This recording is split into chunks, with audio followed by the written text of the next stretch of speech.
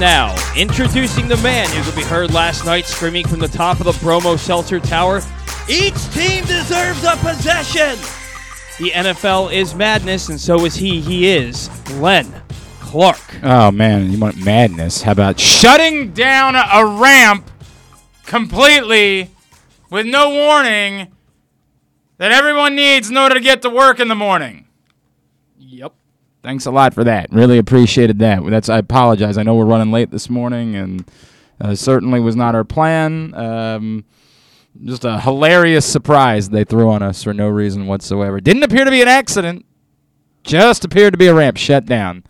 And it's cool. For some reason, Cold Spring only has an exit if you're going north. There's no Cold Spring exit if you're going south, which, why would there be? That would just be helpful. They were patching the road.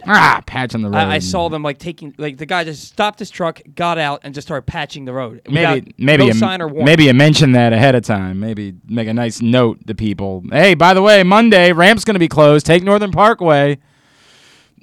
Anyway, sorry. I apologize. That really, everything else was going great. It's a stressful day in general. I got a lot going on. I got a basketball game I got to do tonight, and we are finally, after a very long delay, finally taking everything to Helping Up Mission today that you guys so wonderfully donated to us, and our friends at Blue Line Canine are helping us out and getting us a trailer, and I feel powerless because we're trying to get it done during the show, which means I can't be a part of that process. So just a lot happening. I apologize in advance. This stuff that was thrown at us this morning that we're dealing with and trying to make work. But I am glad that we are finally able to get everything that you donated down to Helping Up Mission. If you say, hey, that I thought it was supposed to go down there a month ago. It was. Unfortunately, we all know what happened in the world, and we just were not able to get in because they have to abide by ordinances and city laws and things along those lines. So don't worry, all that's good now, and we're going to get everything down there, and you're going to be helping out those in the community who most need it. So thank you, thank you, thank you. Now, that being said, we got a busy show on tap here on a Monday edition of Glenn Clark Radio. Coming up this morning, it will be great to have Bradley and Nikki Bozeman back on the program. It's been a very long time. I have missed them. It's just a weird way that the schedule worked out this season, but we're glad to have them back, and we want Bradley Bozeman to be the Walter Payton Man of the Year. So we want you to use the hashtag WPMOY Challenge and then the word Bozeman. And if you do, that's a vote for Bradley Bozeman. We will talk to Bradley and Nikki a little bit later on. Also, obviously, I hear their future is a topic of conversation. Speaking of the Ravens, Anthony Levine Sr. and I were tweeting each other on Saturday night. I just saw a tweet that he sent out. I know this feels like an eternity ago because of the other things that happened during the course of the football weekend, but as you'll remember, on Saturday night, the Green Bay Packers were eliminated in large part because their special teams are utter garbage. I mean, just garbage. And when my friend Ken Zales, who I love, screams bloody murder about the fact that the Ravens give away roster spots to special teams players, I always say to him, dude, it's part of football. And while, yes, the most important thing is to have a good quarterback and good receivers and good, the idea that you're better off using a roster spot on someone who can't help you special teams-wise that wouldn't be a starter than you are on a real special teams player. I've just never understood that thought process. And the Packers are the embodiment of why, you might want to put some amount of priorities. So Anthony Levine Sr., of course, who is a complete special teams ace and has been for the majority of his career, sees it and he's tweeting about it. And I'm like, man, I get it. I totally understand. We ended up tweeting back and forth for a little while. We're going to talk more about it today. Anthony Levine Sr. is going to check in with us. He, of course, is one of my favorites. Jalen Smith, Baltimore native, Mount St. Joe alum, former Terp. He's going to check in with us as well, as he's been taking advantage. I know, unfortunately, DeAndre Ayton coming back has limited his minutes again, but when DeAndre Ayton and Frank Kaminsky were out, Jalen Smith was playing extremely well for the Phoenix Suns and looking like a guy who's going to end up making some real money somewhere in this offseason because the Suns did not pick up his option for next year. We'll talk to Jalen Smith about that, a little bit about Mark Turgeon, of course. And Jeremy Kahn joins us this morning as he does every Monday. So very, very busy show. Today's show is brought to you by Live Casino and Hotel. What a day we had at Live Casino and Hotel yesterday. Thank you to those of you that came out and joined us. It was a mob scene. I mean, it was a madhouse inside the FanDuel Sportsbook at Live Casino and Hotel. I have seen few things like it, and it's such a cool atmosphere, particularly like if you don't have a rooting interest in the game, and I did not have a rooting interest. Of course, I had made a few bets, so I had those interests, but I didn't have a rooting interest. I don't like. Do I prefer the fact that Tom Brady is out of the playoffs? Of course. Do I have any emotional feelings towards the Rams whatsoever? Not a one. I am at best neutral towards the LA Rams, and there is still some like distaste about how that whole franchise came about. I wrote about it in my column last week. Like, it's the way that you guys describe Lil Nas X as a music industry plant. That's what this version of the Los Angeles Rams are. They were a plant by the NFL. They were forced. This has to happen come hell or high water. If it means we have to give $1 billion to another city to make it happen, we'll do it. We have to. They're a plant. I don't hate them because of it, because, again, teams move. We know a thing or two about that around here. That occurs, and, yes, of course, they were in L.A. before the whole thing. I don't hate them by any stretch of the imagination. But it's hard for me to feel good about them. They don't really have a fan base. It's Los Angeles football fans.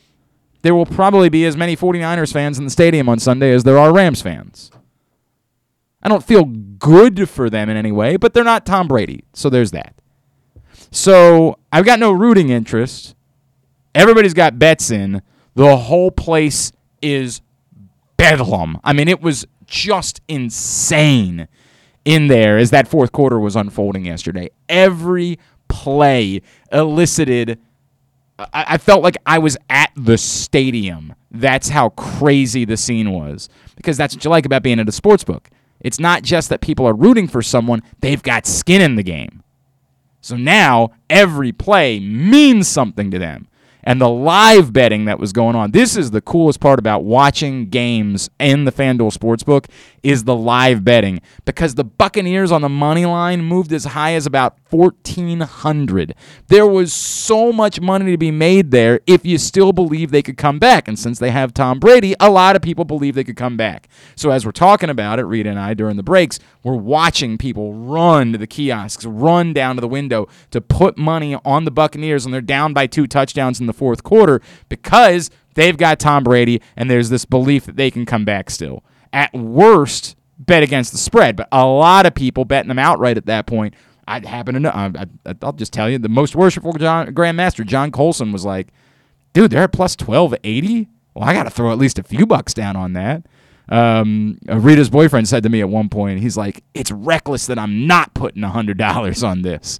And as it turns out, like, for a minute, when they tied it up, he literally grabbed me by the neck. He's like, I'm so stupid. I can't believe I didn't put money on it when you said something. Now, as it turns out, he wouldn't have won anything, of course, because the Rams ended up winning the game. But it was a scene, man. Like, what an atmosphere that was. It is unlike any experience you can have watching a game. It's why for years people would tell you, you haven't really experienced the NCAA tournament until you've gone out to Vegas. Well, now you don't have to. You can do it right here in your own backyard.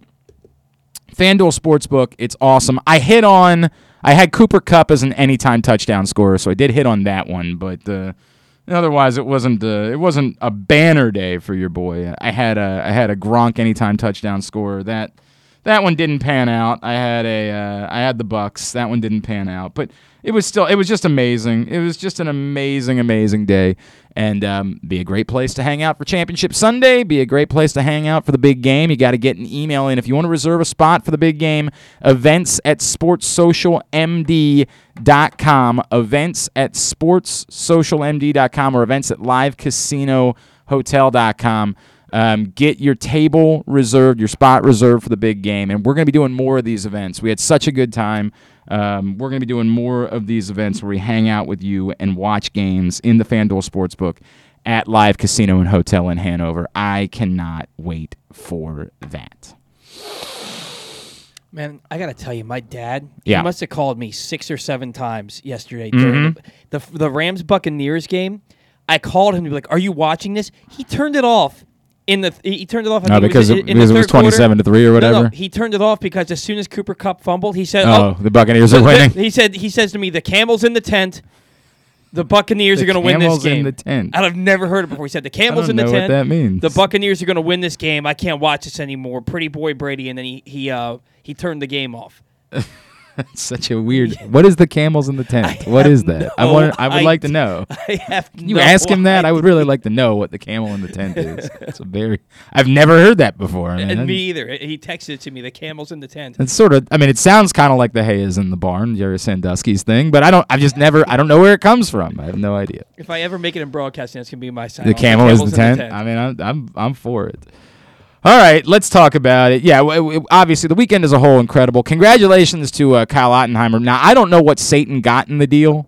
Like, I hope it was something good. I mean, I don't know exactly what Kyle has to offer in a deal with Satan. Like, I don't think Kyle's soul alone. No offense to Kyle, I just don't think Kyle's soul could be worth it for Satan to do such a deal. But whatever it was that Satan got in return for giving Kyle in 4 utter and complete coin flip games this weekend, including one that was literally a coin flip game, him to go 4 for 4. I don't know what possibly could Kyle have given Satan in that trade. I don't know. I would love to get that answer. Can you see if we can book Satan for the week? Can you see if he's available? If Satan... Maybe after I get a call back from DJ Cool. Well, I don't know where things are staying with DJ Cool, but I'll take Satan too. I just like to get to the bottom of what the deal was that Satan gave to Kyle in order to go 4 for 4 this weekend. I would just like to know a little bit more in 4 complete, total coin flip football games. It's got to be a hell of a trade, man. I just can't imagine. Like if you're Satan, do you take the firstborn, or does it need to be like all of them? Do you need to say, "Oh, the whole litter is going to have to come my way"? Like, what's the trade that you're willing to do that for Kyle, who's not a bad person by any stretch of the imagination, but not necessarily like a saint by any stretch of the imagination either, right? Like, I just can't fathom what it would be that would give Satan the reason to have that play out the way that it did. Well, it's because Kyle's still allowed to make picks after having passed. So because you think Kyle already paid his price, this was the trade. Yes, he sacrificed his life. I get to win picks, but I've passed. Right, I die, but I end up winning picks anyway. I can't take advantage of the $125 because, again, I'm dead. But I still get to win the picks. That's the deal he did with Satan. That's pretty makes an amount of sense now that you're talking about it. It does make an amount of sense. Wild weekend, obviously. Wild weekend. The Tennessee-Cincinnati thing, Ryan Tannehill. They have to ask the question in Tennessee. It's a shame because Ryan Tannehill has largely played really well since he arrived in Tennessee. But they definitely, it's the same thing that a lot of teams are going to look around and see Patrick Mahomes, Josh Allen, Joe Burrow, Justin Herbert, Lamar Jackson, who for some reason every national writer wanted to pretend like was dead this weekend. Every team's got to look around and say, are we able, with what we've got, to match up with that? Now, that doesn't mean that there's going to be better available. There's only one Aaron Rodgers who may or may not be available. There's one Russell Wilson who we think is on the downside of his career. If you're the team that wants to take a chance on Deshaun Watson, I think it's deplorable, but, football's football, and the Kansas City Chiefs have had no problem with deplorable over their last few years, and look, they might win another Super Bowl because of it. It's god-awful. It's just retching. Can you imagine that Tennessee Titans roster, though, with Deshaun Watson? Oh, I get it. I understand. Like, they absolutely have to think about it. They have to think about it. In the end, Ryan Tannehill has probably played too well for them to actually move on, but there is an argument to be had. The game came down to a final field goal, right? Like, it's not as if they got their ass handed to them. The game came down to a final field goal. But everybody in the AFC that doesn't have a high-level quarterback, it's the redux of looking around and seeing Tom Brady, Peyton Manning, Ben Roethlisberger, and wondering to yourself, will our guy be able to break through that? For the Ravens, it happened, right? For a little while, and then they decided they didn't need any wide receivers any longer. They were just like, we can just try it without, right? So that's on them. They screwed that up, but it's what it is. We can't do anything about it now. But every team in the AFC's got to look and see the same things. Whereas in the NFC, those quarterbacks are older, right? You're looking at a Matt Stafford. You're looking at an Aaron Rodgers, looking at a Tom Brady. Tom Brady, I don't think every year we do that. Could this be the end? I don't see any reason to think that's the case. Tom Brady was outstanding this season. There's zero reason for me to think he's going to stop playing football before he's, say, 50 years old. Aaron Rodgers, again, zero reason for me to think he's going to stop playing football unless, like, InfoWars wants to hire him to a very lucrative deal. There's zero reason to think Matt Stafford would want to stop playing football. I mean, he finally got to a place where, like, there's actual football being played. Kyler Murray maybe is part of the future, but the NFC's in a different place. Every single one of these AFC teams has to look around and say to themselves, looking at the quarterbacks at the top of the conference, do we believe that we can compete with those guys based on what we have? They're all going to be forced to do it. And some of them might make bold moves because of it, right? This is the Cleveland Browns. Essentially, this is what they're dealing with, where they've got a guy who's better than anything they've had in decades. I mean, since Bernie Kosar, he's better than anything they've had. But is he good enough to compete with the top guys in the AFC? That's the question they're asking. The same with Miami and Tua Tagovailoa. The same with the Raiders and Derek Carr, who had nobody wants to talk about, had an outstanding season this year, Derek Carr. But yet they still have to ask the question. Obviously, the Colts and Carson Wentz, they have to ask that question. Every single one of these teams.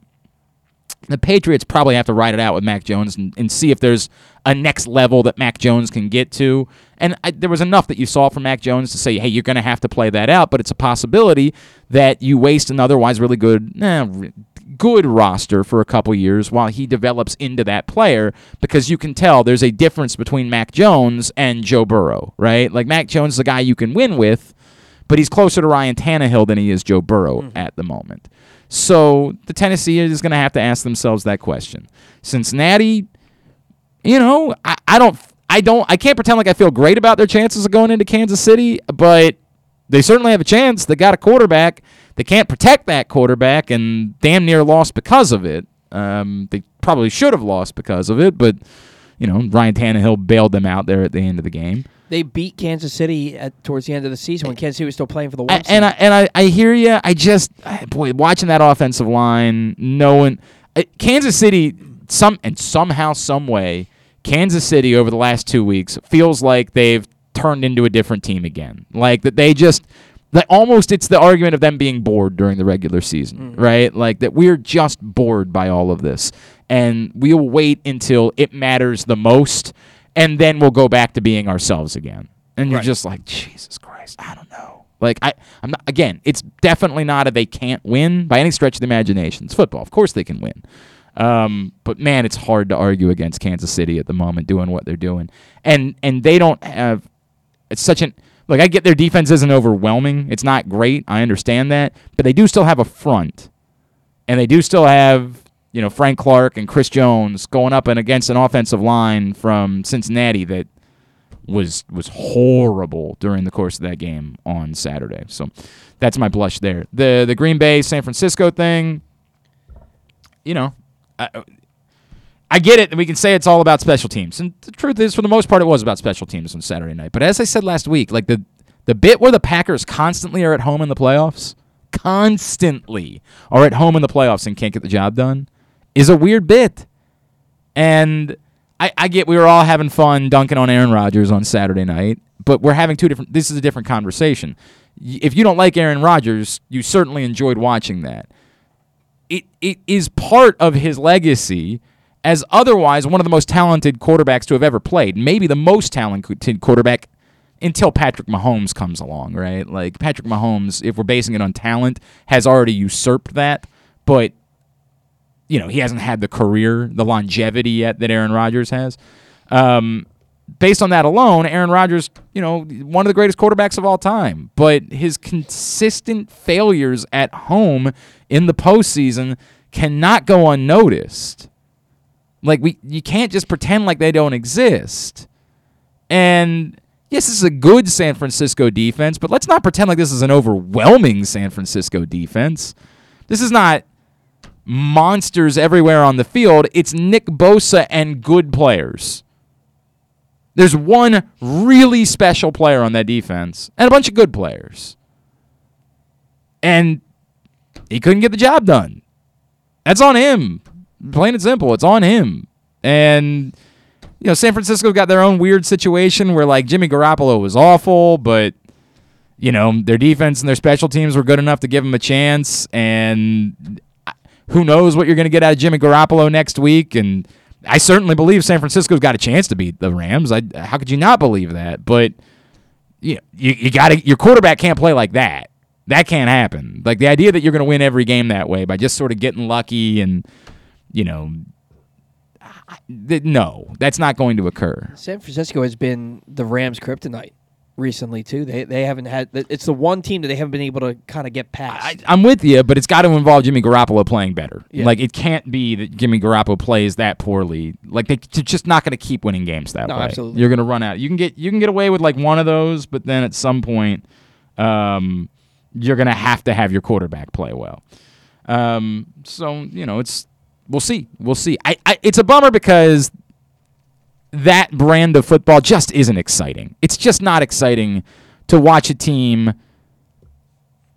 that's, again, maybe they look more like they did in week 18.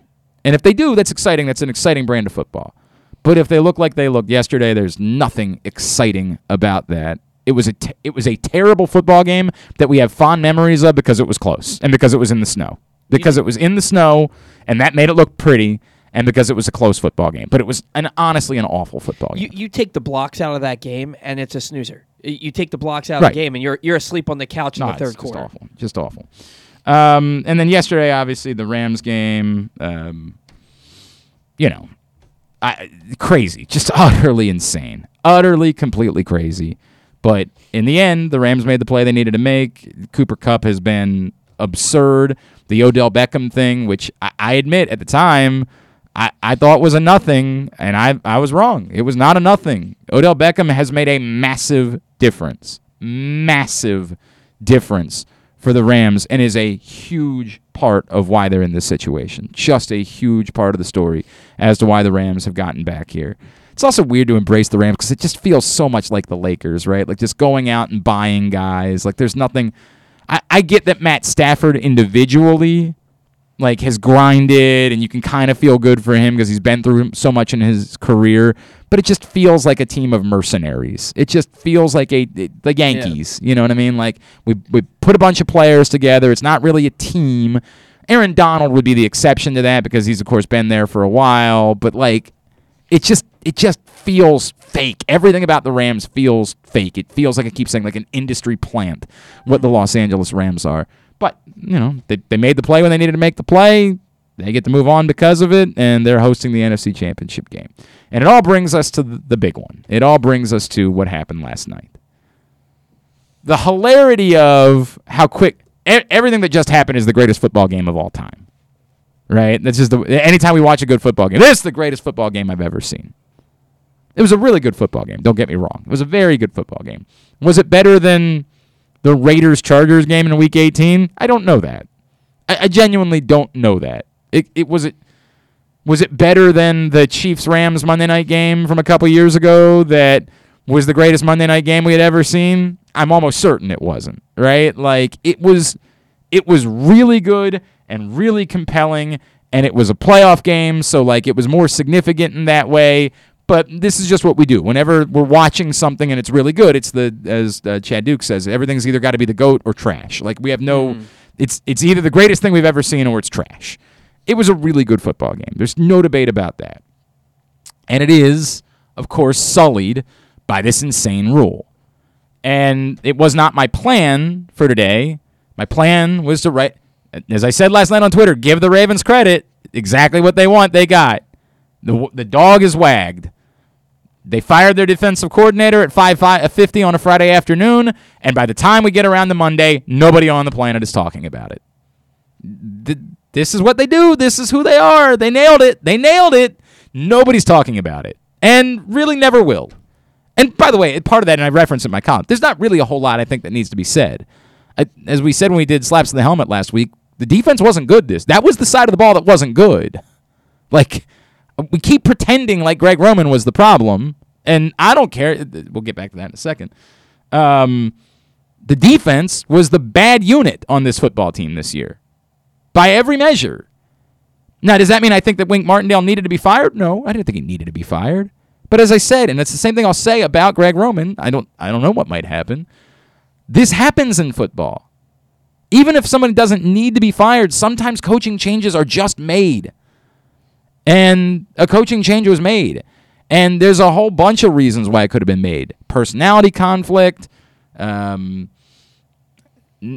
that the system might not fit what it is that you're looking to do. The Wink Martindale defense relied heavily on having an unbelievably strong secondary. And the Ravens, in looking at their math, might be saying to themselves, we just might not be able to put that level of a secondary out there. And if we lose a piece or two like we did this year, we've got to know that you've developed pass rushers that can overcome not having the strongest secondary. And frankly, you haven't shown that. So there's a million reasons why something like this could occur.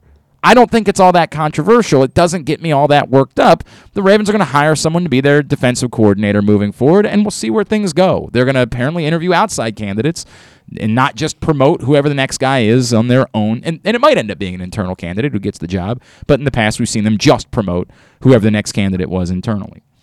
So they might just want a different philosophy. It might be that they're saying to themselves, we're looking around and we need to find a TJ Watt. We need a wrecker. We need somebody, and we haven't had that since Terrell Suggs. And we've got to change our philosophy, and we need someone who envisions pass rushers being pass rushers. We'll see. We'll see if that's what they end up thinking about. There are, of course, hipsters and douchebags who want to, get attention online. And I love you, Andrew Stecca. I'm not calling you a douchebag. You're more of a hipster, who want, for the sake of being that guy, want to try to defend this stupid overtime rule in the NFL. And there's no actual argument for it. They just say nonsensical things like, well, defense should matter. Well, why does it only matter for one team then? Like, there's no actual defense of the NFL's overtime system. There's no intellectual argument you can make to defend it, other than to just say, either one, you want to be a contrarian for the sake of being a contrarian, right? And I get, we reward that in this world. We reward people that just say anything on social media. Or it's not a problem to you. Like, for example, in Kansas City today, it ain't a problem to them. Nope. And they think that people are detracting from them by debating the overtime rule. The rules are the rules. We know that. Nobody is suggesting that they should send an alternate group of electors to the Capitol and try to overturn the presidential election. Nobody's a lot of people are suggesting that. Sorry, I take that back. Nobody's suggesting that we remove the Chiefs from the AFC Championship game next week. We all know what happened. The result is the result. That's it. That's the end of it. Nobody's talking about that any longer. It's a shame that this stupid rule existed for a game like that, but it's over. The Chiefs won the game. The point is we don't ever want to see it happen again, as Chiefs fans know from losing to the Patriots a few years ago. We don't ever want this to occur again. We're sick of it. The NFL drastically changed their rules to massively benefit offense over the course of the last 20 years. And because of that, because they did that, it has made this even more unfair than it always was, and it was always unfair. It was always unfair to say there's a scenario where not both teams get the ball in overtime. And there's all you got to do is get a stop. Yeah, but the other team doesn't have to. And the only reason they don't have to is because they got the luck of a coin flip. And the Bills have the number one defense in the NFL, and still got carved up by Pat Mahomes, you're basically saying that the Bills should be punished for not being able to do something that nobody in the league has consistently figured out how to do, and that's stop Pat Mahomes. He's the best quarterback in football. They're the best offense in football, and the other team. The bottom line is the other team should have had a fighting chance. I mean, I agree. The problem we have is that not everybody tends to agree on how to fix the issue, right? The Ravens introduced one of the dumbest things I've ever heard last year when here's how we're going to fix overtime by not letting both teams have the ball. I mean, this insane spot and choose concept. You pick the yard line, the other team gets to pick where they're on offense or on defense. Well, they're always going to pick the 1 yard line, and then you're always going to pick offense. Like, that's not an actual solution to anything. It's just dumb. People throw out wild idea. My buddy Chris Pica was like, why don't we try to bring the Elam ending to football and just the first team to score 9 points wins? How long would it have taken for Ben Roethlisberger and Tyler Huntley to get to 9 points a couple weeks ago? And I'm not, because I love, in theory, I love Chris's idea. I'm all for it. The Elam ending is wonderful in basketball. But you wouldn't be able to do that for every game. Because some games are played in blizzards, and it's really hard to score points in that way. Like, you just can't do it. This isn't hard. We're making it harder than necessary. The rules don't really have to change. It can be the exact same thing.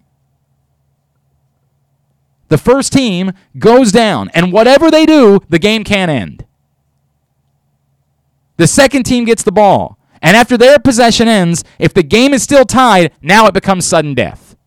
Because both teams got to see the ball.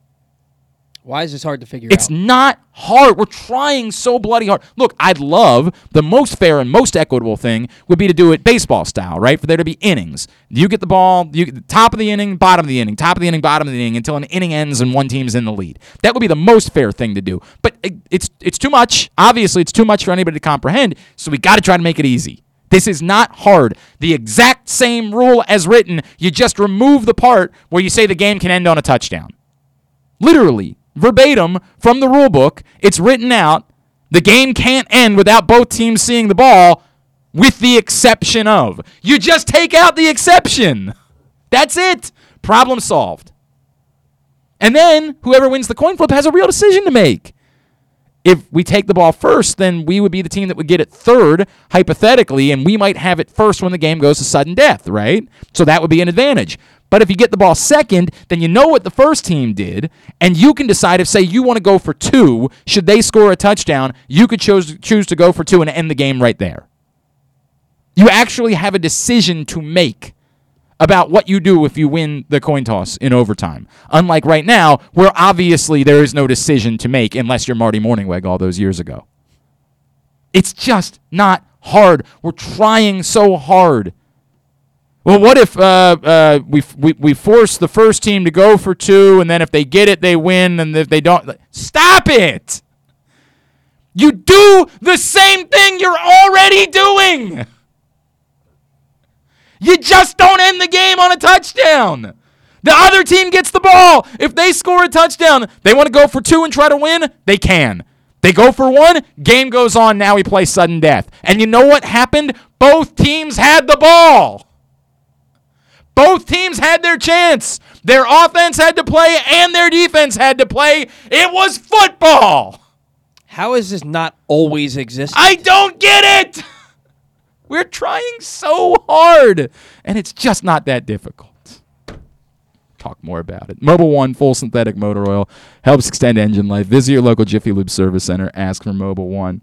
When we come back in, Bradley and Nikki Bozeman are going to join the program. It's been a very long time, and I've missed them. We'll talk more about the overtime thing, I promise you. And my column is up at PressBoxOnline.com for you to check it out. And It should not be this difficult. You're watching or listening to Glenn Clark Radio. Duffy's Garage is a family-owned and operated car care facility in beautiful Baldwin, Maryland. An authorized Maryland inspection station and Napa Pro Care Center with ASE-certified techs. Tell them that Glenn Clark sent you and receive 10% off your service with a max discount of $150. You gotta trust where you take your car, so take it to where I take mine. Duffy's Garage in Baldwin. Duffy'sGarageMD.com. From all of the biggest games to the smallest events, make every bet worth your while at MyBookie. Start by doubling your first deposit instantly with MyBookie's first deposit bonus up to $1,000. Double your money before you even place a bet, and all you have to do is sign up and deposit using the exclusive promo code PRESSBOX at mybookie.ag. If your first deposit is $100, MyBookie adds $100 so you can start with $200 to play with. If your first deposit is $1,000, MyBookie adds $1,000 so you can start with $2,000 to play with. With tons of great games and prop bets to take advantage of this week, there is truly something for everyone. Don't wait any longer. Head to MyBookie today to redeem your double deposit bonus so you can start winning big today. That's promo code PRESSBOX to receive double your first deposit instantly in your account. No hassle, no wait. Bet anything, anytime, anywhere with MyBookie.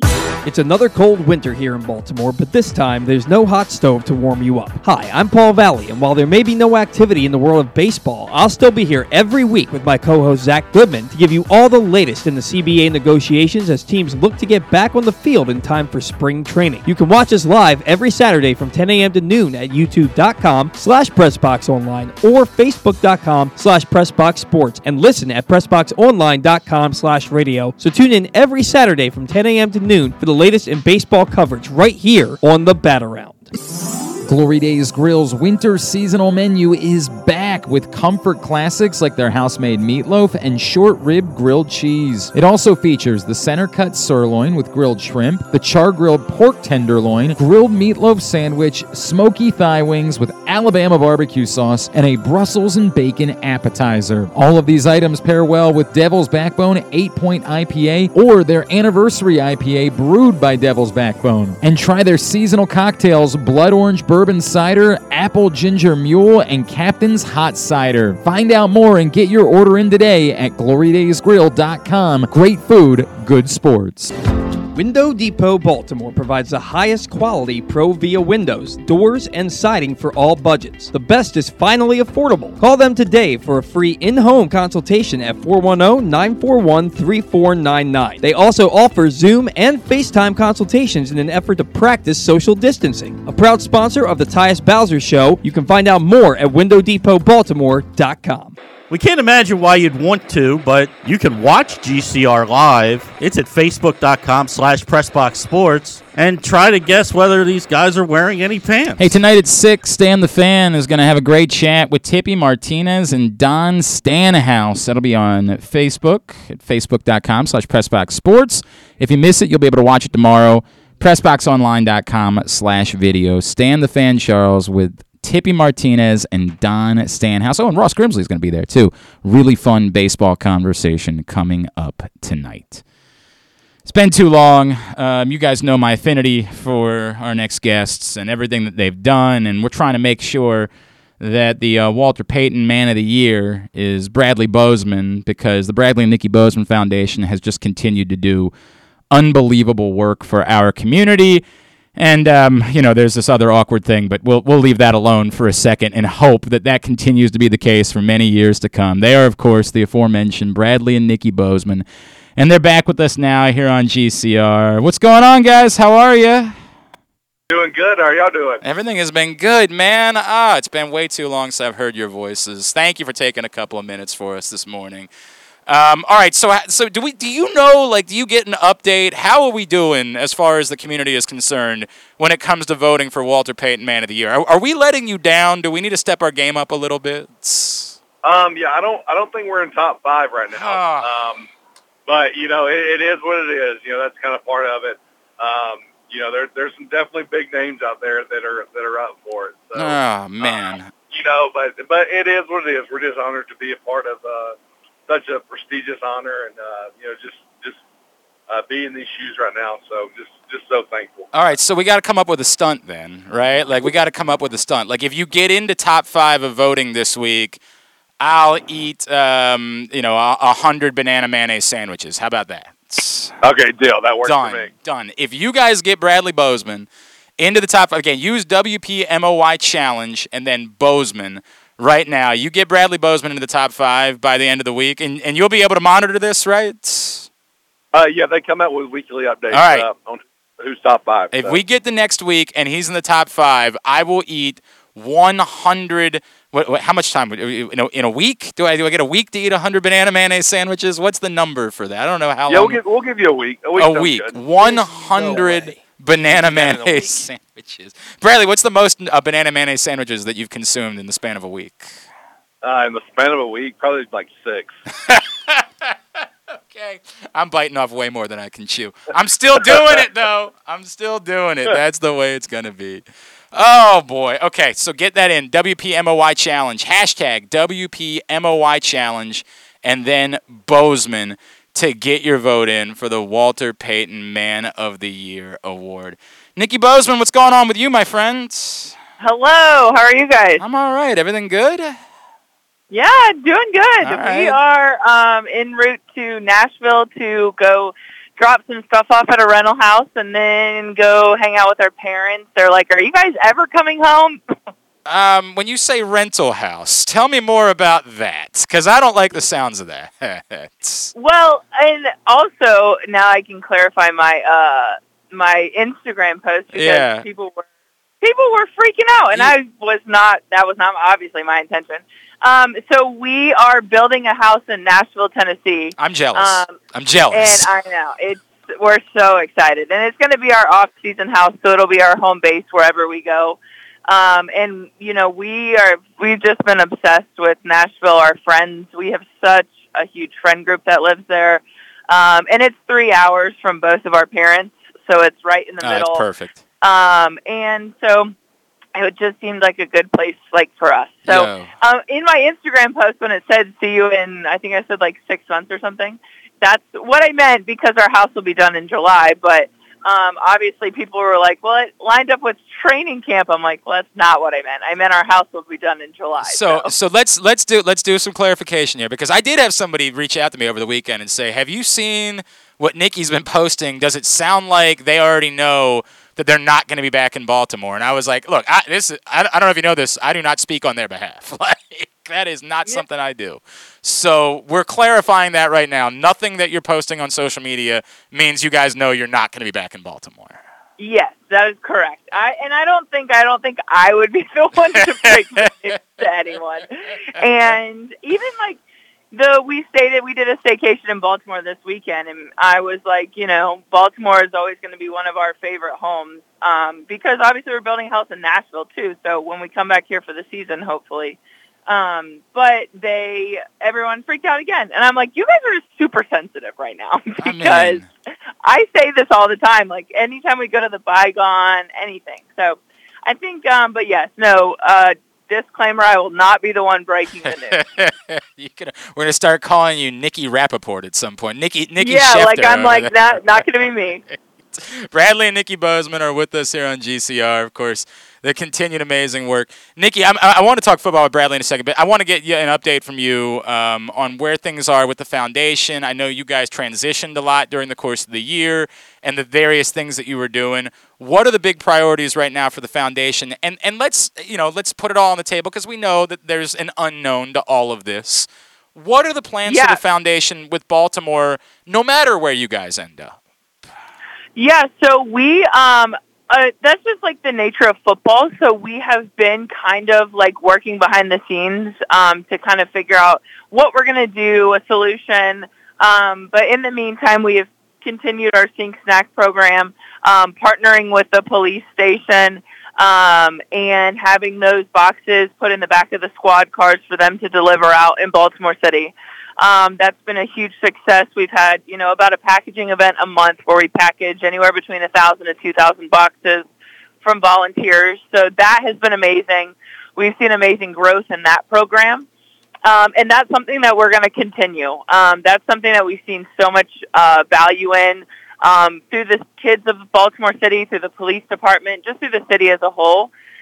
So we've been working to find different routes here, whether it's liaisons on this team, if we are to go somewhere else, or and liaisons in the community that we can start to kind of like bring in, so that we can have full confidence if we end up leaving, that someone can just take it over. Because we do really see so much value in this program in Baltimore. So we're excited that it'll get to continue regardless of our contract status. That's wonderful. It's wonderful. Go right now to bradnickybozeman.com. Find out more. Put a donation in. Continue to support what these wonderful people have done and who have adopted us and made our city their own no matter what happens. Bradley and Nikki Bozeman with us here on GCR. Bradley, the center. You and I haven't talked at all. The move back to center. You tell me. From afar, it looked like it went pretty well. It looked like you were pretty confident. How much fun was it for you? How good did you feel about all of it? And do you feel like now moving forward, that's what you are in the NFL? You're a center. Yeah, for sure. It was probably one of the funnest years of football I had. Just getting back kind of just to my comfortable position, my home base, whatever you want to call it. But just it was so much fun this year, just being able to be back in that position, be able to lead that offensive line, the great guys in that offense, and just to be there. But yeah, I definitely see myself as a center going forward. I feel like I had a really, really good year. Probably my best year since I've been in Baltimore. So I was just really excited to kind of get back to what I do best. The frustration of, look, I mean, everybody knows what happened this year, right? Like, my God, there's snake bitten, and then there's what you guys went through, right? Like, I don't know if by a miracle somehow it never hit you at any point, right? How tough is that to go? Because I know you guys are still grinding, and like whoever's out there, you're playing and trying to win with it. But how difficult is it when this isn't just like bad luck? This is something that's more overwhelming than basically any team has ever had to deal with in the history of football. Yeah, I think it was kind of crazy, kind of from the start. I think it all really started with J.K. I believe that's where it started, but just went downhill kind of quickly as far as injuries go. Unfortunately, you can't hit the rewind button. You can't do what ifs. You can't do all that. You just got to move forward and play with the cards that you're dealt. I think guys did an amazing job stepping up to the plate, answering the call, and just doing their job and making a really good opportunity for themselves and our football team. So just really proud of our team this year, just to be able to push through, to stay level-headed, just to fight until the very end. This team was nothing but a bunch of fighters. So just very proud of this team. If you are back on this football team next season, how confident would you be in just simply kind of running it back, saying, look, we don't need to change a whole lot. We just need to get our guys back out on the field next season? Yeah, definitely feel confident about that. Just got to get our guys back. I think we have like some close to like $65 million on IR this year, which is ridiculous. And just some of our big playmakers weren't out on the field with us. So, they're our brothers. They're battling back now. I already know. I've seen, all of them in the training room and everything like that. But yeah, I definitely think just trying to run it back and just get our guys out there. All right, Nikki, I'm going to put this one to you because I know how Bradley's going to answer because he's so good at saying the right thing. I'm going to put it to you because I think you can be more human about it. The stress of the unknown, right? Like the genuinely not knowing what the next thing looks like. I think this is something that because, football players tend to make a lot of money, like we don't think is real. We just sort of treat professional athletes almost like, you're here for our entertainment, do whatever we tell you to do. But on a human level, what is the stress like of the unknown when you go into an off season like this?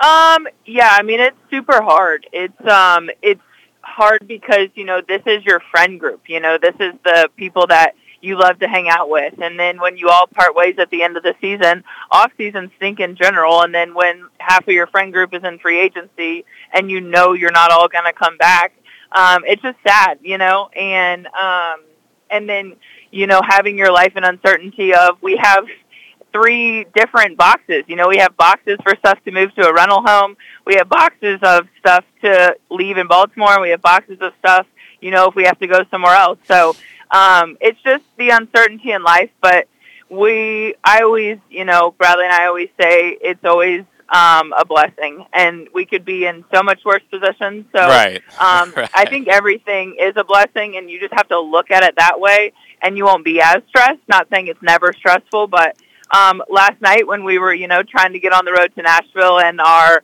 power somehow went out, so we had no power and it was freezing. So we started a fire in, our fireplace. And while we're outside, the fire fell out of the fireplace and caught the living room almost on fire. Wait. Shut up. Shut up. No, I'm being dead serious. Literally, we had already packed the whole truck.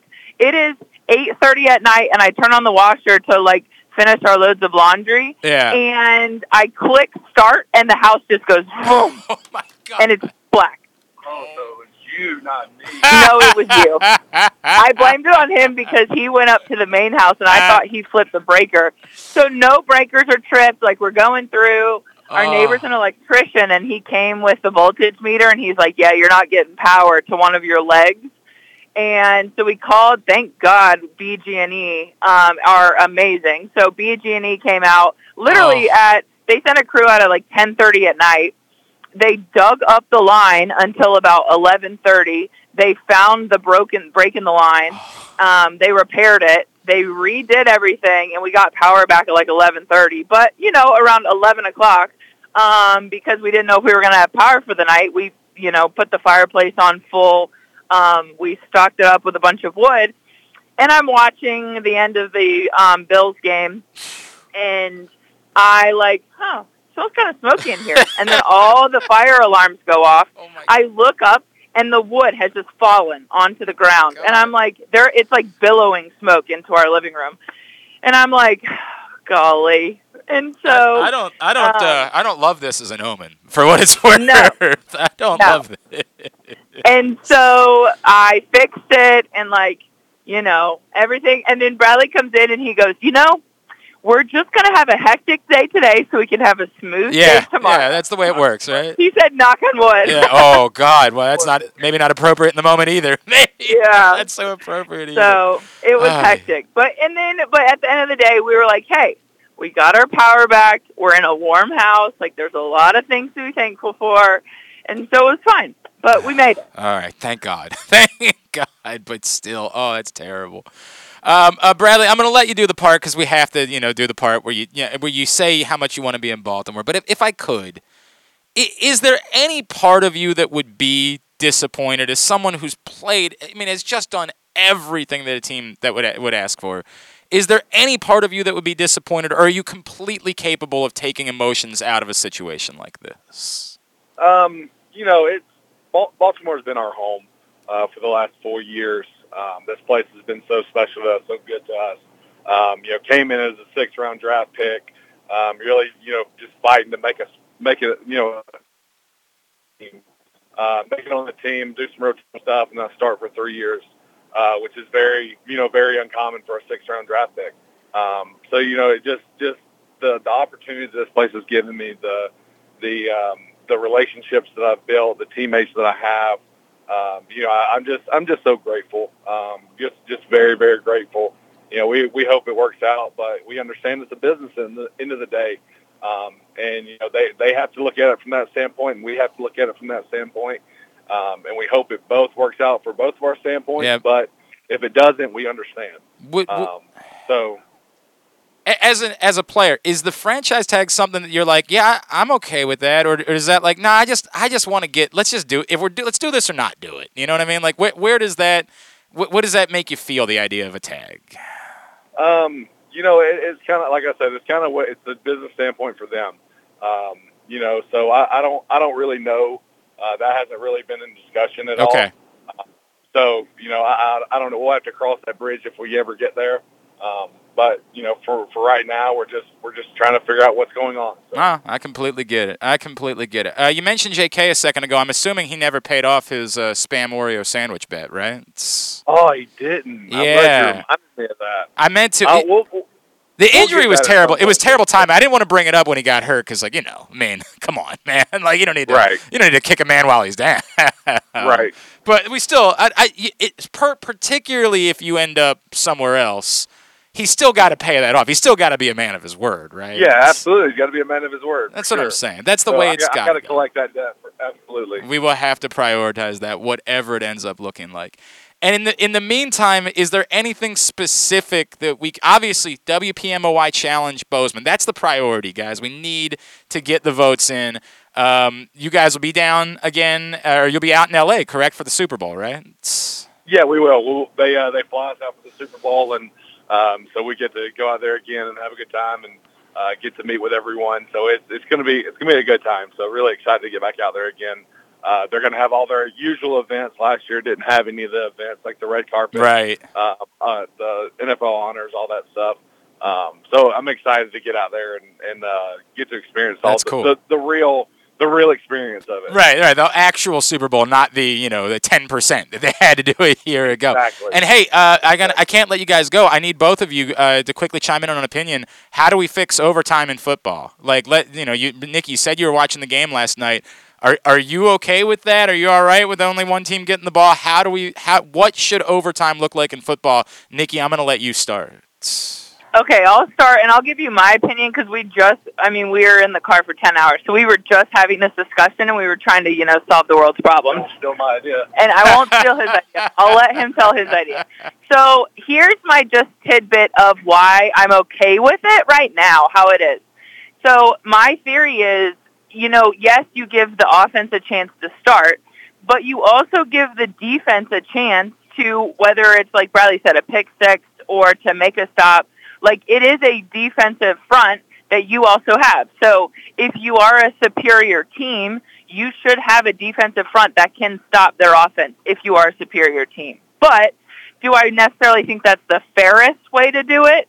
No. I saw someone said to do like a kind of shootout phase and have everyone on the 5-yard line, and everyone gets one play, you stay on the 5-yard line, and each team gets, I think it was like 5 tries or something, and whoever scores the most out of 5 on each team. It's like the NHL. Hockey, like a hockey shootout, right? Like penalty a hockey kicks, shootout.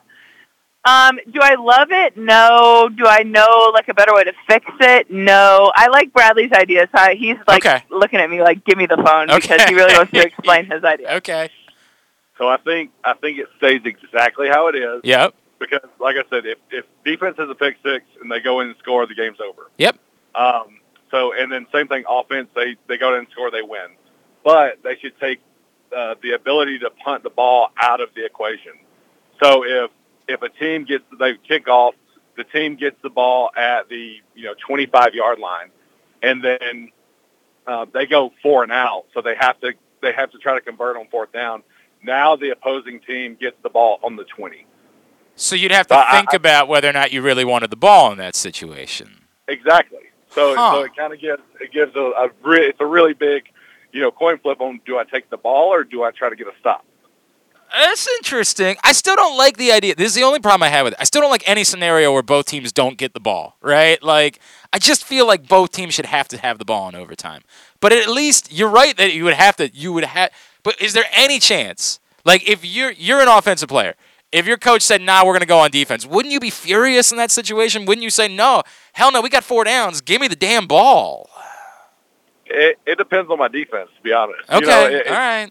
If my defense is up, because defense is vary game to game.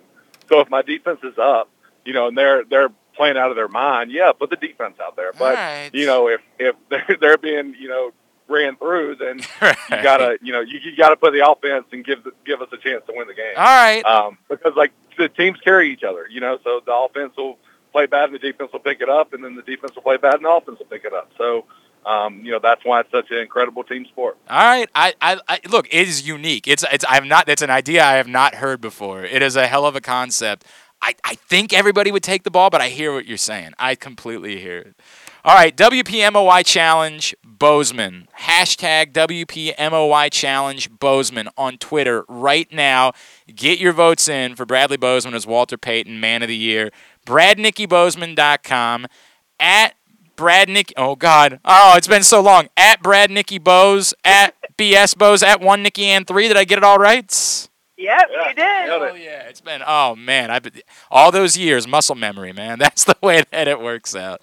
Guys, whatever happens, love and appreciate you. Thankful for everything you've done and you're going to continue to do for this community and the way that it's embraced. I hope, beyond hope, that there is good news coming from this and that you guys are going to be here for a long time. But I know you're going to continue to improve lives no matter what happens. Thank you, as always, for taking the time. Safe travels to Nashville. Let's talk again down the road, all right? Absolutely. And thanks again for having us on. Appreciate you. Bradley and Nicky Bozeman, they are the best, and look, I get it. It's a business. We have no idea. We're not going to take a break, so you can do whatever you need to do. Whatever happens, happens. I understand that. I am understanding of the way this works. I would really like it if it involved Bradley and Nicky Bozeman staying in Baltimore for multiple reasons. One, because they're incredible people, but also because Bradley Bozeman is very good at what he does. I understand that it's a business. I understand that there's only so much money to go around, and I understand that you have to prioritize it. And I think a lot of people are operating under the assumption that he's been priced out. I hope that doesn't prove to be true, but I get it. Into hour number 2 of the show. It's brought to you by CCBC. Need to hone your computer skills to boost your career, or maybe you want an IT certification? CCBC Continuing Education has the courses and programs you need for a career in the computer field, and it's all tuition free. From the basics to specialized training, we have the classes you need, from hardware to programming to cybersecurity and so much more. It's your choice. It's your career. Call 443-840-4700 or visit ccbcmd.edu/computer training. Pleasant morning, because I get to talk to a lot of my favorite people. Obviously, Bradley and Nicky, love them. You guys know my affinity for our next guest as well. He's been a friend for a long time. He's someone who also has shown deep care and concern for our community, literally adopted the Mervo football team a few years ago. The For Everyone Foundation has done incredible work. And, he reminded everybody special teams matter. They're a part of football, too. As we were watching the Packers-49ers game on Saturday night, he and I ended up tweeting back and forth for a little while. He is our friend Anthony Levine Sr., co-cap, and he's back with us now here on GCR. What's going on, brother? How are you? Well, what's up, man? Good morning, man. How you doing? Everything is good. Everything good with you? How's the off season? Man, it's good, man. Enjoying it. Get to spend more time with my family. Get the kids back, watch a little football. Hate that we're not playing. Oh, of course, right? Yeah. Bittersweet. Yeah, right. Definitely would rather be playing football, but if you're not gonna be, those aren't terrible things to be doing with the time. You feel me? Family first, man. Exactly right, bro. Hey, Anthony, I was just talking about this with Bradley a second ago. Give me your do you think you know everybody's talking about it? Do you think the overtime rules should be changed in the NFL? Nah, no. Okay, because you think defense should matter. I mean, at the end of the day, it's gonna always be, because on first it was, they wanted the rules to change, now they want to change it back. I mean, it's the luck of the strong. That game could have went on all night last night. Whoever they're gonna score back and forth, and somebody got to step up and make a play. So I think the rules keep it the same, and whatever happens, happens. All right, I hear you. This is the only thing I would say, right, is that, like, if you just play on a little bit longer and the other team gets the ball, gets a chance to go down and score a touchdown, and they know, wouldn't they at some point say, we're going to go for 2 and try to end this right here, and then the game doesn't go on all night? I mean, it's just like going for it on fourth down. It's like, do you go for it, do you not go for it? You know what I'm saying? If you get it, then it's like everybody like, oh, great job. If you don't get it, it's like, why didn't you just kick the... Right. Why didn't you just you can talk about it forever. There's no doubt. Yeah, you know what I'm saying? Not that happened at all in Baltimore this season, Anthony. Not that was a topic of conversation. Hey, can you tell me, just because we're on it, because then I want to talk to you about special teams, what is that like internally? Was it controversial at all for you guys when those decisions were being made, or were you all, like, in on it? Had you all kind of gotten together as a group and said, no, we know this is the team we're going to be. We're going to win or die being an aggressive team? Nah, I mean that's who we are. We're agree with everything. We want to go for it. We want to be aggressive. We don't want to sit back and be like, oh man, what if we'd have went for it? Oh, we should have went for it. It's like we're gonna live and die by it. It is what it is. Whatever's gonna happen is gonna happen. But we're gonna come to play, and we're gonna be aggressive. That's our mentality. That's our mindset. So we got the guys to make the plays, and sometimes we made them, sometimes we didn't. Like it is what it is. Some things. That's the way the cookies crumble sometimes, unfortunately. But when we do get it, it's like, oh, great job. I'm glad y'all went for it. If you don't get it, it's like, oh, why? It's the worst. Yeah, right. It was the worst decision in the history of football. Why in the world would you be doing that? Well, if that ball's caught, you think it's the greatest decision in the history of football, right? You know what I'm saying? Like in the first quarter, when the Bills went for it on fourth down on the goal line. Right. Now what if they wouldn't have gotten it? Like, why didn't you take the field goal? You see what I'm saying? But now they got the touchdown. It's like, oh, that was a great call. Hell of a call. You know what I'm saying? It's just, you live with your decision and you stand on it. I'm with you, bro. And by the way, I'll never fault the team for being aggressive and believing in themselves. Like, I mean, at some point, I understand somebody say it gets reckless, but I don't know, man. Like, go do it. Go do it. Have the confidence that you're going to convert. Have the confidence that you're going to get the job done. And then that's who you are. Like, that's your identity as a football team moving forward. Is you're a confident team that's going to go get it done. I'm with you, man. And I did not find myself second guessing it during the season. All right. Nah, man, you can't never second guess. So I used the phrase talk your shit on Saturday nights because that's what I felt in that tweet that you sent out as you were watching the Packers 49ers game. And I will admit to you, Anthony, we've got another host here who is always type like, I don't understand why they give away roster spots to special teams guys. And I always say, like, dude, it's part of football. Like, it's part of the game. You got to be able to get the job done. As a guy who has made a very nice life for himself in large part because of special teams, that there had to be a little bit of feeling good that there was a reminder, hey, our part of the game matters too. Most definitely, because everybody, they want to talk about special teams and when we have arguably the best kicker of all time in football, right? Yep. Now, if you take special teams out, that means we don't have Justin Tucker. But everybody loves Justin Tucker. You know what I'm saying? We got Sam Cook. We have Morgan Cox. We have great special teams players that win us games. Special teams have won us games. Justin Tucker has won us games. Yeah. Jacoby Jones have won us games. Yeah. You see what I'm saying? Devin Duvernay was an all-pro this season. Exactly. So it's like, why special teams? Why special teams? Well, when your kicker missed that field goal, now it's not the Chicago Bears. They're trying out all these kickers in the league. Special teams is important. You know what I'm saying? Last in the Packers game, special teams. You give them a block kick and a touchdown. Special teams. Tyreek Hill catches a punt return. Goes almost all the way. You know what I'm saying? Special teams. That's an impact play. That's how you get momentum. That's how you energize your team. You know what I'm saying? So now, when your team give up a big play on special teams, now you mad at the special teams coordinator. Now you mad at the special teams player. Now you tweeting out, oh, man, what about special teams? Get you a good core special teams player, and your team will be successful. Brother. And, I mean, it is what it is. And that's, I think people understand it when it's a kicker, right? And then they don't get that, like, hey, the guy who's responsible for going down and tackling Tyreek Hill, that guy's really important too, because you can't allow for there to be a 70-yard swing in the middle of a game. Like, it's incredible to me the way that we just sort of pretend, well, you can just send anybody out there to do it. No, you can't. Like, you got to be good at it. No, you do. You got to be, special teams is all about one team. It's about grit, grind. You got to want to do it. You know what I'm saying? You got to be aggressive. And that's what special teams is about. It's one play, 4 speed, and you just go out there and you're going to make a play.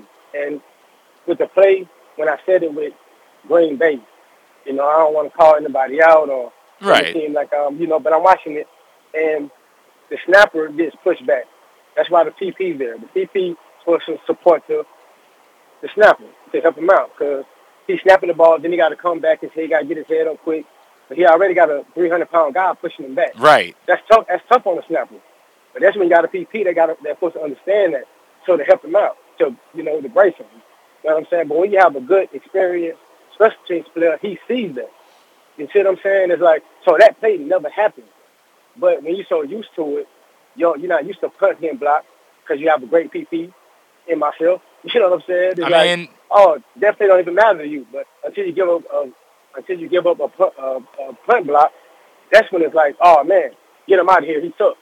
Right. Well, but that's the reason why it's the reason why a team prioritizes making sure they have a veteran player who knows what they're doing in that situation.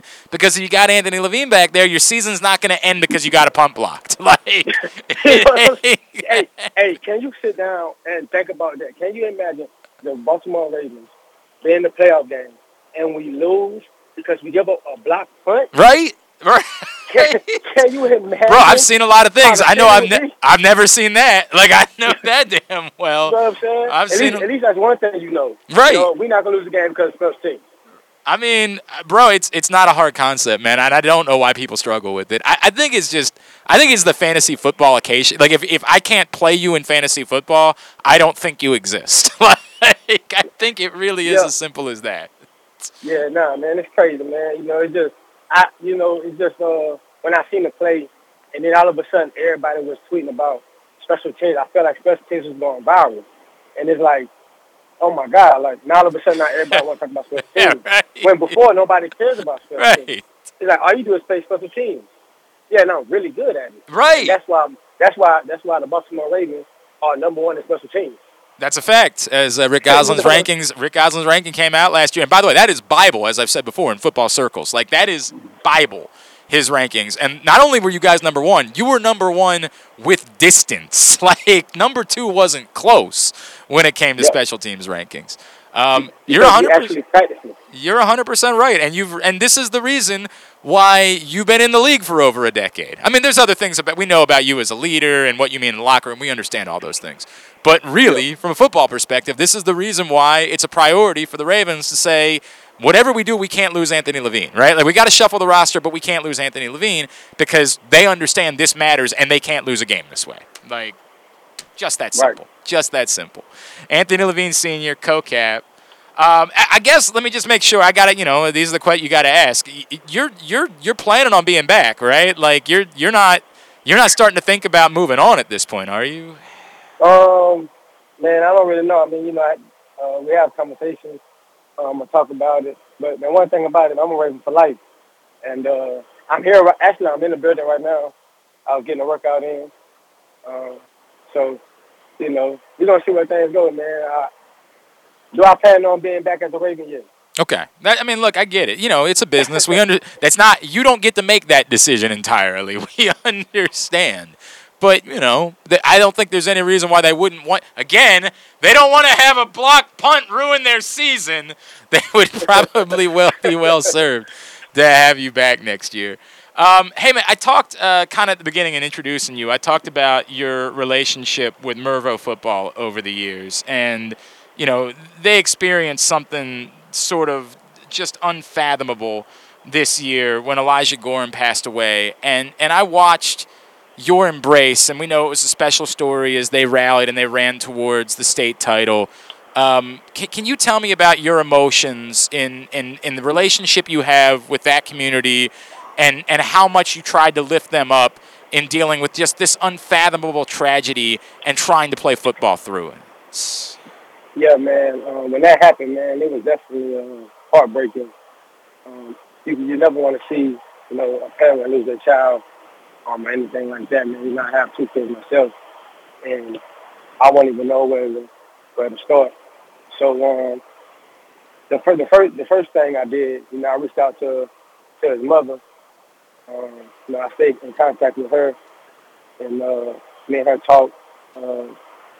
Probably, I haven't talked to her in a couple of weeks, but me and her, we went out to eat and everything, talked to her. But with the football team, you know, they understood. They understood the assignment. They understood what he meant to the community, what he meant to them, and they just wanted to show how much they love him. You know what I'm saying? Yeah. It wasn't about to go out there and not do their best. And for them to bring home the state championship, man, it was amazing to see.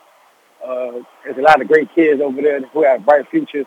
You know, I just wanted to bring more of a spotlight to those kids because they're overlooked. You know, they're in the inner city, and you know, some of them don't have a lot of things to be able to live like other people live. You know what I'm saying? So, just me being around those kids, you know, uplift them and just bring them joy and let them see and be around a person that lets them know that it can be whatever they want to be. They don't have to be a statistic, you know. So that's really the most important thing for me to them. That's awesome, man. It was special to see you guys lift them up and, you know, a reminder of how in touch you guys have been with this community over the years, and you in particular. I know what that relationship has meant to so many people, bro. It was powerful to watch the role that you took on in those moments. I got to ask, I'm not trying to cause controversy. I have to ask you about, I got to, you know, just something. I'm not trying to get you to trash anybody. You know that. It sounds like controversy. I know that. I just anything at all that you want to say about Wink, and I know he was very much a player's coach. Man, Wink is actually a great coach, man. I think he's one of the best coordinators in the league who deserves the head coaching job. Sometimes, man, it's a performance-based league, and the way how Wink is with the players, man, he's the best, man. He let us be us, go out there and play ball. He's aggressive. We love him, man, and unfortunately, the way this business is, things like that happen. Maybe disagreements, it may be whatever it may be. But as far as players, we love Wink, man. He was one of us. He embraced us, we embraced him. So for that to happen, it was just like, man, but that's what happens in football. Yep. That's the kind of business we in. Yep. So we got to next man in. I know that's the way it goes. And I know, look, I was just talking about this with Bradley and Nikki, right? Because, they don't know what their future is. And I'm like, it's a bummer because I think sometimes we forget y'all are human beings, right? And, y'all have relationships and they matter. And you also don't have control over those situations, right? Right. You'd love to be with the same people for the entirety of your professional career. It's just not the way that the business works, unfortunately, sometimes. And, no. I felt the same way about Eric Weddle. Right. Okay, yeah. When Weddle left, it's like, come on, man. We don't want Weddle to leave. Judon gone. When TJ left, but he came back, or Peanut. It's like that. You make friends with these guys. You become family. Then all of a sudden, the next chapter happens for them and for us. It's like, the roster is the roster's not going to be the same next year as it was this year. You know what I'm saying? It's going to be new guys on the roster. It's going to be guys that was on the roster last year. It's not going to make it this year. So it's the same thing. Stuff like that happens. It's in the business. I've been cut. I've been cut 3 times. Yep. This season. Right. It happens. Right. It happens, man. So, but Wink know how much we love him, how much we care about him. But that's the business we in. I understand, brother. I completely understand, and I'm glad you knew what I was asking, and I think you did that exactly what I expected you to say, man. It's what it is the nature of the beast. All right, yeah. Anthony Levine, what can I plug for you?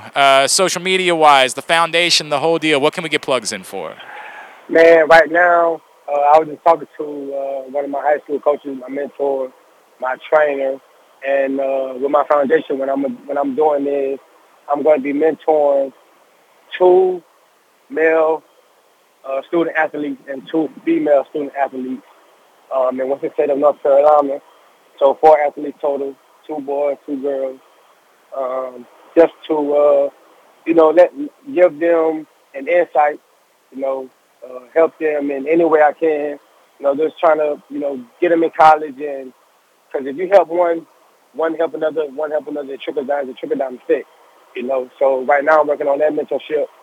I have a boys to men mentorship going on in Louisiana from my hometown. Man, I'm doing a lot of things, man. The only thing is, you want me to public, but it's kind of like things like this. I would have never probably said. I know, yeah. On my Instagram, on my Twitter. It's your guy. It's just things I be doing in the community. Like I don't want to do stuff and be like, oh, look what I'm doing in my community. Look what I'm doing. I know that's true. I know that's true, bro. We like letting people know, and part of this is how well I've gotten to know you over the years, man. I like people to know, what a good guy you are. But I know that's true. I know it's not about that for you. It's just about doing the right thing, man, and that's what makes it mean so much. And I hear from Levita Tuff. She actually is head of my foundation. Yep. And she gets mad when I don't post on my social media about what I got going on, what we doing. Because she be like, we could be Walter Payton Man of the Year, and I'm like, you know what? To these kids, I'm a Walter Payton Man of the Year, and that's all that matters to me. That's tremendous. You know what I'm saying? Whether I get it when we started the whole computer, and I bought I don't know how many computers I bought. I bought a lot of them for the inner city kids in Baltimore. I never put that out on social media. I know that's true. But then a couple guys did it, and all of a sudden they go viral, this and that, and she's like, see, you're the first person to do it, and all of a sudden everybody doing it. And to me, I'm like, you know what, I don't care about that. As long as these kids know, and these kids understand, that's all that matters to me. You know what I'm saying? That's just how I am, man. Remind Levita, who I love, she's great, right? Remind her that she can tell me, and I'll tell everybody, and you don't have to be a part of it, all right? Like, remind her that I'm always good for that. Because, you know, man, you're my dude, and I respect the hell out of you, and it means the world. It means another level. It's one thing that you're a good football player, right? Like, I like the fact that you're a good football player, but it means so much more the way that you've embraced our community and the way that you've made this your home and you've cared about us and lifted us up, dude. It will always mean more that way, that you've come here and you've done that over the years. Man, it's love, man. I appreciate y'all, man. At ALevine41 on Twitter is how you follow him. Co-Cat, my man, talk your shit. Appreciate you as always. Let's talk again soon, all right? Already, man. Thank you for having me. Anthony Levine Sr. A couple of really good people, man. You know? A couple of between Bradley and Nikki and Anthony Levine Sr., I'm telling you, there's some people that we've been fortunate to have in this community.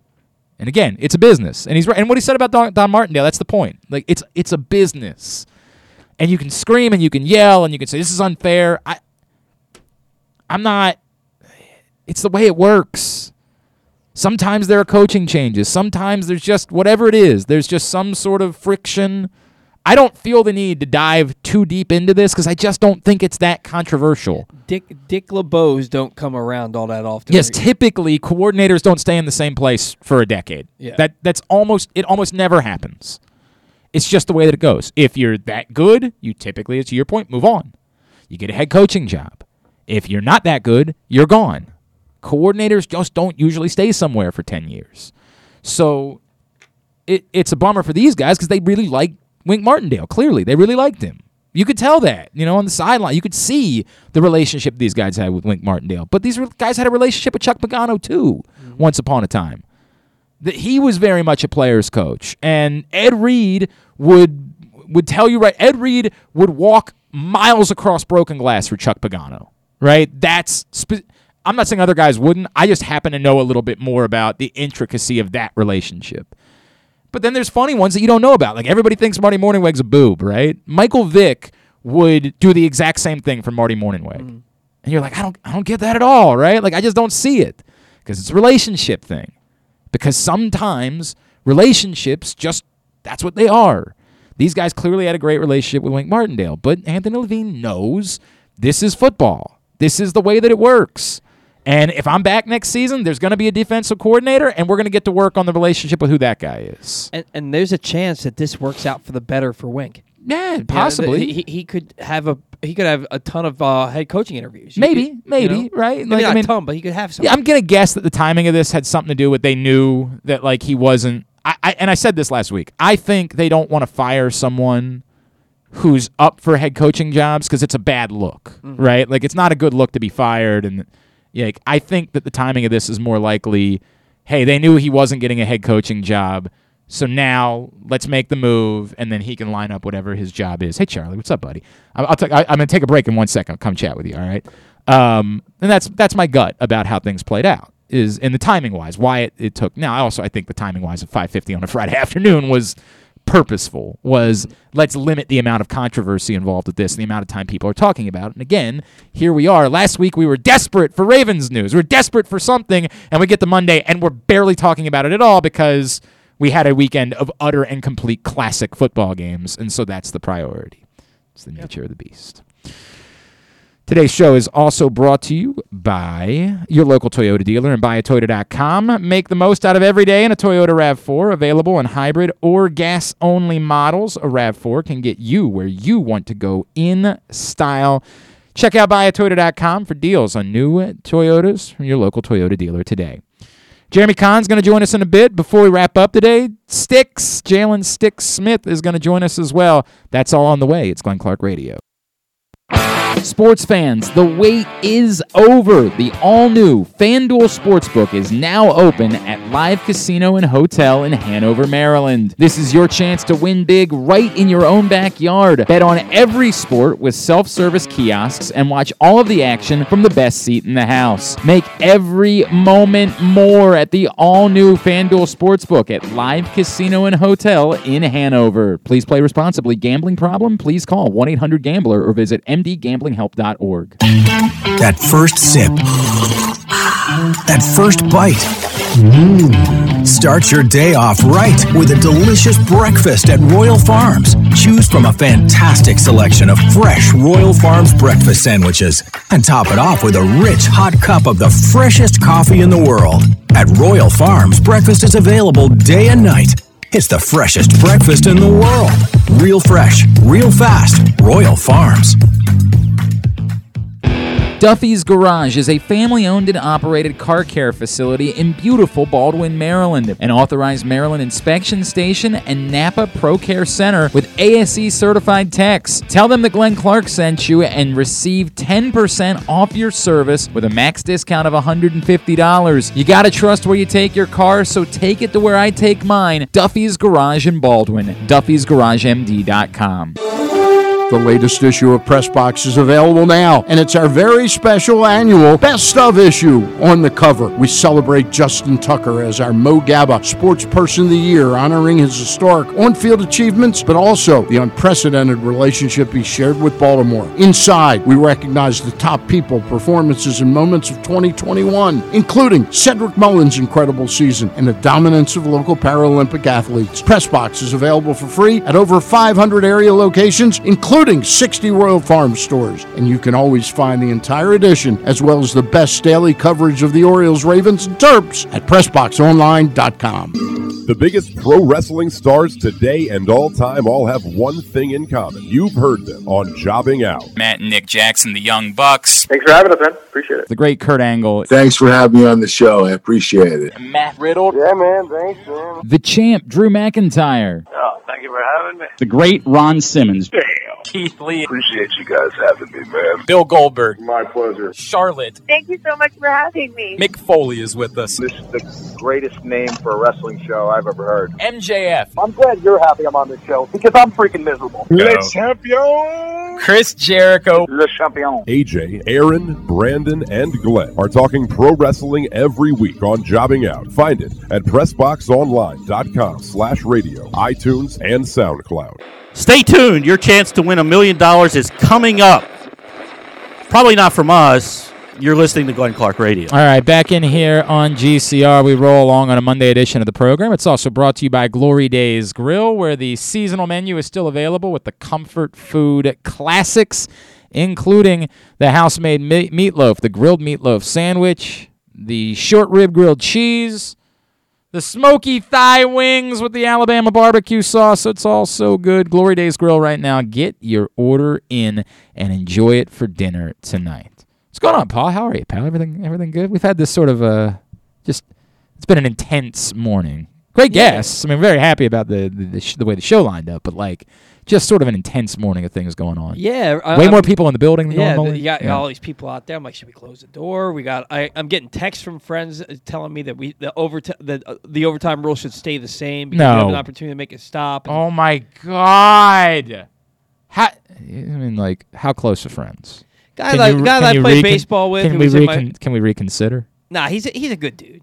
You might know him. Who? Bobby Newcomb. I do know Bobby Newcomb. It's Bobby Newcomb. Yeah, I went to high school with Bobby Newcomb. I like Bobby. He's a good guy. He's wrong. He's just flat wrong. Look, again, the idea of and this is where the two things get separated. I think there are people that genuinely believe what we're saying is this shouldn't count. No, of course it counts. The rules were what they were. But in the same way that we know that people shouldn't be in jail for marijuana, we should know that moving forward we should reconsider. There's no reason that a football game shouldn't. The idea of, and I'll handle it two ways. The idea of is all you got to do is get a stop is wrong for two reasons. The first being, but the other team doesn't have to. Only the one team has to get a stop. The other team doesn't have to do S. Why? Because of a coin flip. So when you say, hey, it didn't come down to a coin flip, it came down to you not being able to get a stop. Fair. But the other team didn't have to. The other team just got to sit and say, hey, our defense sucks, but too bad. We're smarter than this. We're smarter than that. And to say, well, you had 60 minutes. You could have determined the game then. Or, it's a crazy thought, tell me which one of us was going to turn that game off. I just want to put that out there. Tell me which one of us was going to say, well, if they play this game any longer tonight, if they allow any more plays, I'm done. I was watching Gemstones tonight, and I don't care how long this football game goes. I got to watch Alizé Cornet play tennis, so they give the ball back to the... Stop it. Stop. We're trying too hard. Is it the greatest travesty in the history of the earth? No.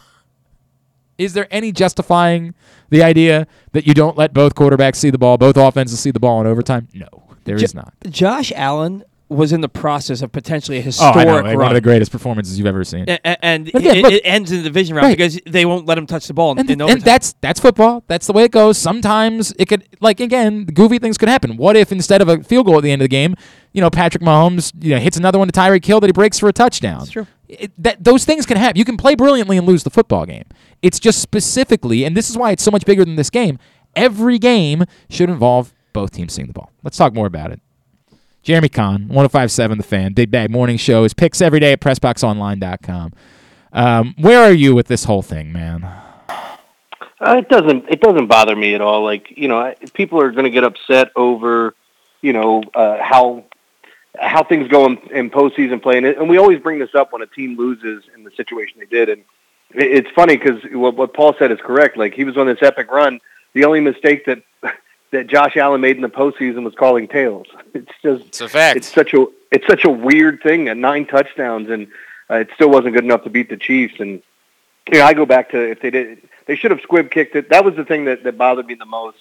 But I say this all the time, and it's the dumbest, dumbest thing that I say is you're only right when you're right. Doesn't matter what you call as long as it works out because the public is results driven and not what the proper protocol should be or if you're doing things the right way or however it should be. But I don't have a problem with the overtime. It's set up this way. We've already changed it to where, you get a stop and that's how it should be. But when teams score 25 points in the last 2 minutes of the game, the defenses are already exhausted. So whoever gets the ball first does have an advantage. Well, I'll add to it, Jeremy, the NFL changed the rules. The NFL, over the last 20 years, got rid of defense. That's not on the teams. The NFL said we don't want teams to be able to play defense because it's better for ratings if we don't have defense. And so when you change that, they needed to adapt this with it. So the idea of, all you got to do is get a stop, the league has gone out of their way to make sure it is as difficult as humanly possible to get a stop. By the way that they changed not just rules, but the types of calls that you're willing to make against defensive players, right? They made it more difficult to play defense, and we have to acknowledge that when we have these conversations. Yeah, do they go to something I've heard so many things that were mentioned of what they should do for overtime. Do you go to something like the first team that scores 8 points in overtime? Is that enough? Or, how long do you want to drag it out? I watched a college football game with them going from the 25 that went to 7 overtimes, right. 8 overtimes, and now they've changed that to where you eventually have to go for 2-point conversions on consecutive. It's basically turned into a shootout. I don't think that's Jeremy, right. I think this has been the problem. The problem is that nobody's able to coalesce around the same idea, and so when we get to this every year, everybody just throws out 100 ideas, and you can't get. First of all, the owners are the wrong group of people to be dealing with this because the owners just don't care all that much about anything. They're all like, how does this affect whether or not we're rich? Not in any way, not my concern, right? It's just the wrong group of people to put in these situations.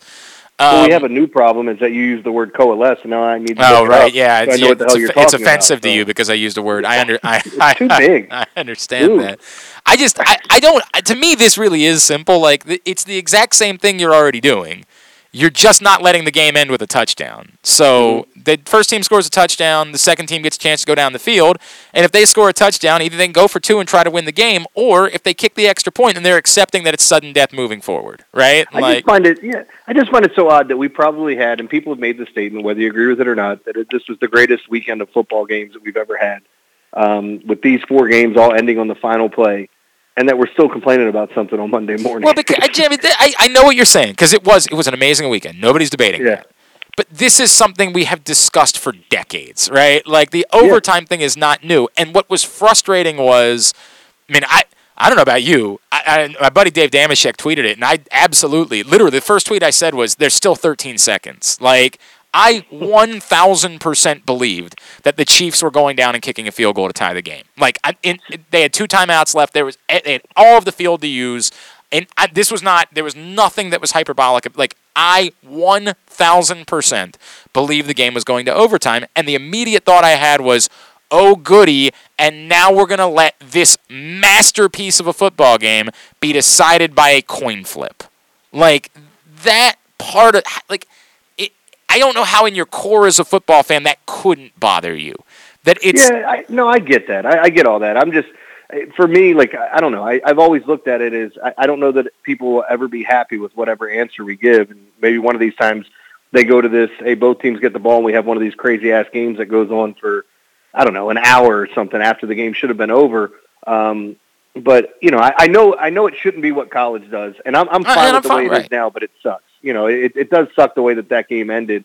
Especially, like, myself, I was rooting for the Bills. Not since Booby's injury. I mean, he could have had the greatest season that we've all ever heard of from, what was that, Friday Night Lights? But Booby Miles, right? Wasn't that his name? Booby Miles. Booby Thank Miles. you. I said Johnson. I went with the generic name. Yeah, but no, like, the point being, Glenn, that, you know, you look at the overtime rules, and we knew it. Josh Allen knew it. As soon as he lost the coin toss, he saw his head go down and he walked away. The game was over. Yeah. I mean, it's and I get it. Not every overtime game is like that, right? You know, the other funny part about this too is that we watched it all weekend long, from the Rams trying to give that game away to the Buccaneers late, and all the goofy things that happened and unfolded, to the Tennessee Titans throwing interception after interception, Green Bay allowing a block punt to change their entire livelihood. You know, and ruin the game for them. You know, with all these things that have happened, and then we start to question what should be done, what should go on. The one thing I know for certain is that, you know, like, in the time that things are happening, I always say in my mind, I'm always going, this is what I think. Let's see if I'm right or wrong. And I'm not always right. But my problem is that everybody, it's always factual, and it goes back to that thing I said. You're never right unless you're right. It doesn't matter what you do. You're always going to be questioned. So the reason I bring this up is that we saw all these teams go to prevent defense. Like, oh, we can't give up the big play. We can give up the underneath. But in actuality, all that did was you put guys in areas and you run through it. And if Pat Mahomes has time, he's going to find one of his guys open, and that prevented them from winning. And we don't ever talk about it. Like, if you've done something the entire game and it's worked, why all of a sudden do you change it now? Or maybe you're saying it didn't work in this Bills game. But I hope my point's coming across. I understand. I understand exactly what you're saying. Teams do this all the time, and we never talk about what could have happened had they gone the other way. You're 100% right. You know, I know the argument last night was that why are you rushing 4, right? Like, what is the point of the 4th rusher? You're not getting home with a 4th rusher. Just rush 3 and give yourself one more player in the field to deal with these other guys, right? Like, either you're going on attack to try to get Patrick Mahomes on the ground, or what is the point of having a 4th rusher on the field, right? Like, absolutely. You know? And then again, a squib kick would have... Yes, here I am screaming about a squib kick, but what happens if they squib it and it goes out of bounds? Well, yeah, and then you give them the ball at the 40-yard line, right. Yeah, or they get somebody like a Tyreek Hill's back, like the 49ers use Deebo Samuel on a kickoff to try to get something going. Yep. The Chiefs use Tyreek Hill on a punt return to get something going. You know, like, ultimately these things do matter. And, like, if you made the wrong play, let's say you did try a squib and you screwed it up, maybe he gets one shot to get it over the line to gain, and who knows? I still don't put it past Pat Mahomes. And it's funny what you said, like everybody's saying, there's still 13 seconds. I laugh at those people. You guys are idiots. You can't do this in 13 seconds. Nope. The Cowboys couldn't get in field goal range in 14 seconds. They don't have Patrick Mahomes, Tyreek Hill, and Travis Kelce, dog. Yeah. They got her done, though. It's a different animal when you have those cats on the field, and that's, you know, like that's sort of what the NFL wants, right? Like, they want it to be arena football in a way. Like, they like this because you're glued and you can't stop watching.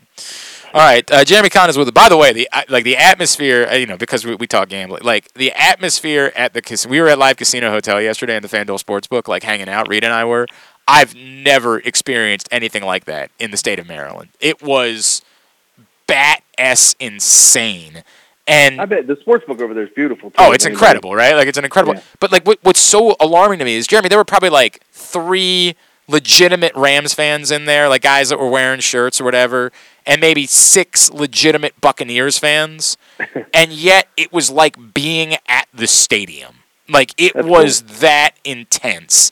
And that's why this is so cool to me. Like, so many people had so much skin in the game that they were living and dying on every play, and you're like, yes, this is what makes it cool that we can do this now. Like, we can create this. You know what's funny from the standpoint of getting, if I take away Buffalo from the last two, well, we don't have to look at the totals. Just look at the sides of every game from a gambling perspective. Yeah. And outside of the Buccaneers, and they still could have won and covered or won and pushed, however, depending where you got the spread. Like, literally every one of those games, the spread was entirely correct. Could have went either way in any situation, including when Tennessee had the ball last. They could have driven down for a field goal if you got it at 3, pushed. If it went to 3.5, 4, what have you, maybe you lose it or go to overtime and win it. Those were all possibilities, and it just, I don't know, it was kind of a weird weekend. And even with me, I had Buffalo in that game. Ultimately was upset, but like I was so into the game that I forgot about my bet, which is such a weird thing to say because that's what you care about the most. And it was amazing. It's one of the best games I've ever watched. 100%. Look, man, it was incredible, and that's all we can ask for. And I don't know what we're going to get next weekend now. Like, I heard you a little bit this morning talking about how the faith that you have in the Chiefs, and I probably line up with you when it comes to that. They just look like a different animal right now. Like, it really does come off like the regular season is just boring to them at this point. Like, they become that team. We're bored. Wake us up when things matter, and we'll talk then. You know what I mean? Like, well, and I don't know they can get after the quarterback as good as the Titans did, but they're gonna hit him and they're gonna knock him down. They're gonna sack him plenty of times.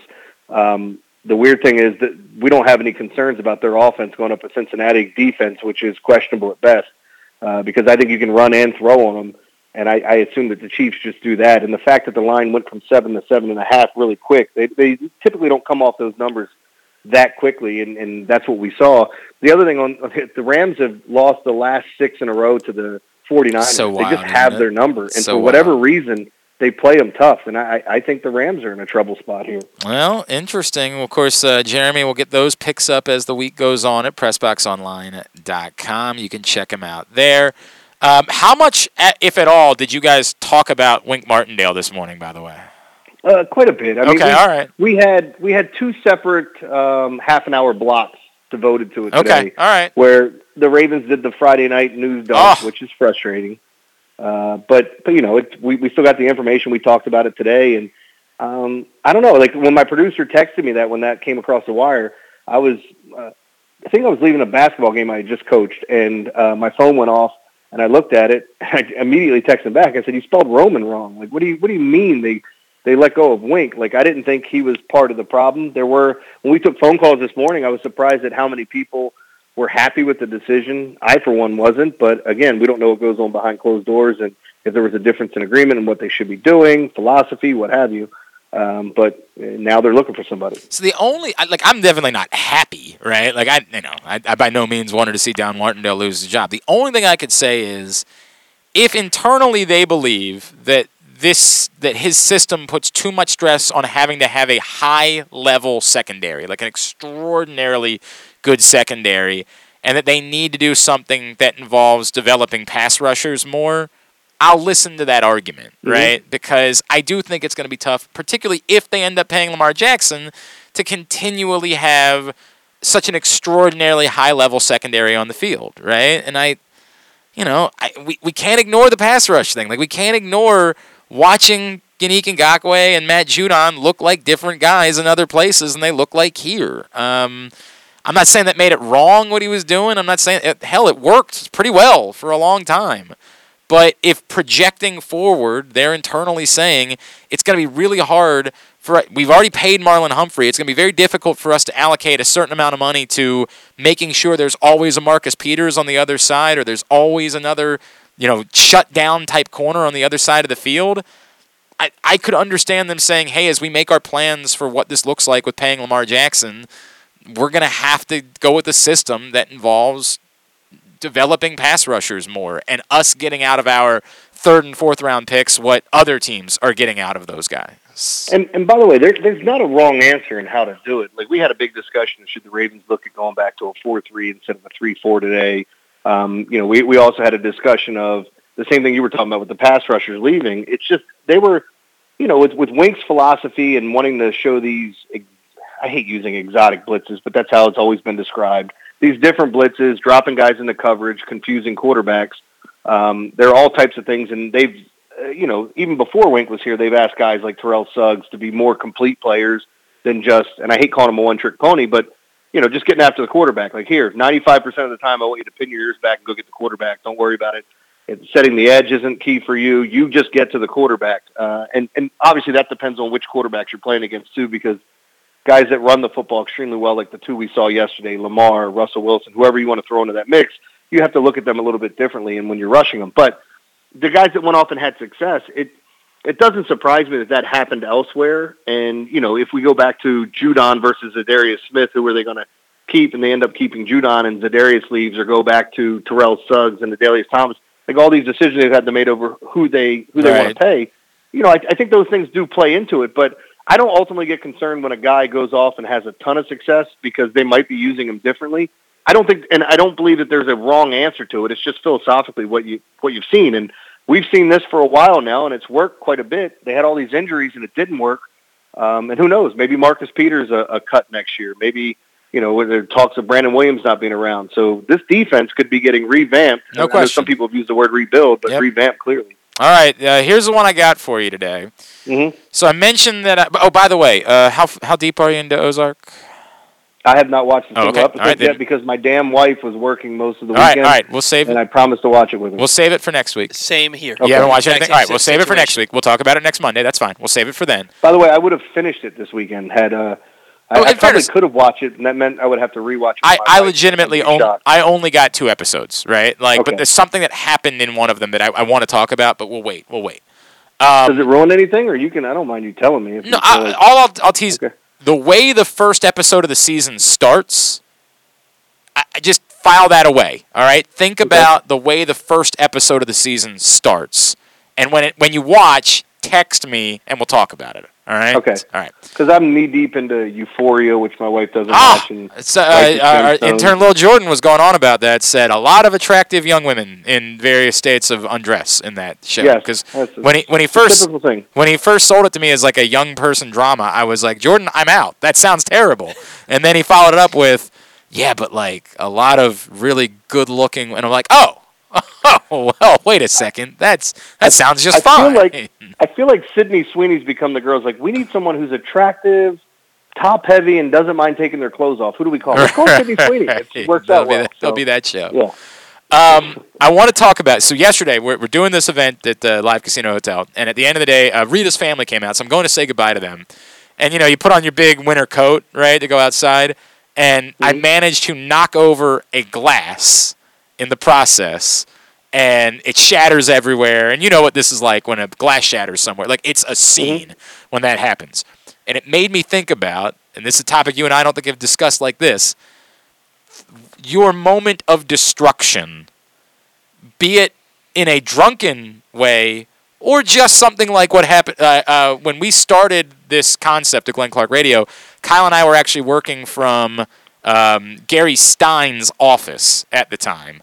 And Gary Stein had 2 racks of bobblehead dolls. And you, of course, remember Kyle being a somewhat oafish man. He's a very large man. Kyle, at one point, stood up and legitimately managed to knock over both shelves of bobblehead dolls. It's one of the most alarming. I have seen a lot of things. I witnessed 30 bobblehead dolls all come crashing onto the ground at once and shatter and smash. And just be like, holy crap! That's thankfully Gary Stein's a very nice person and was not mad at Kyle and never made him. He's like, look, these were all giveaways from a radio station at some point. I'm not all that worked up about it.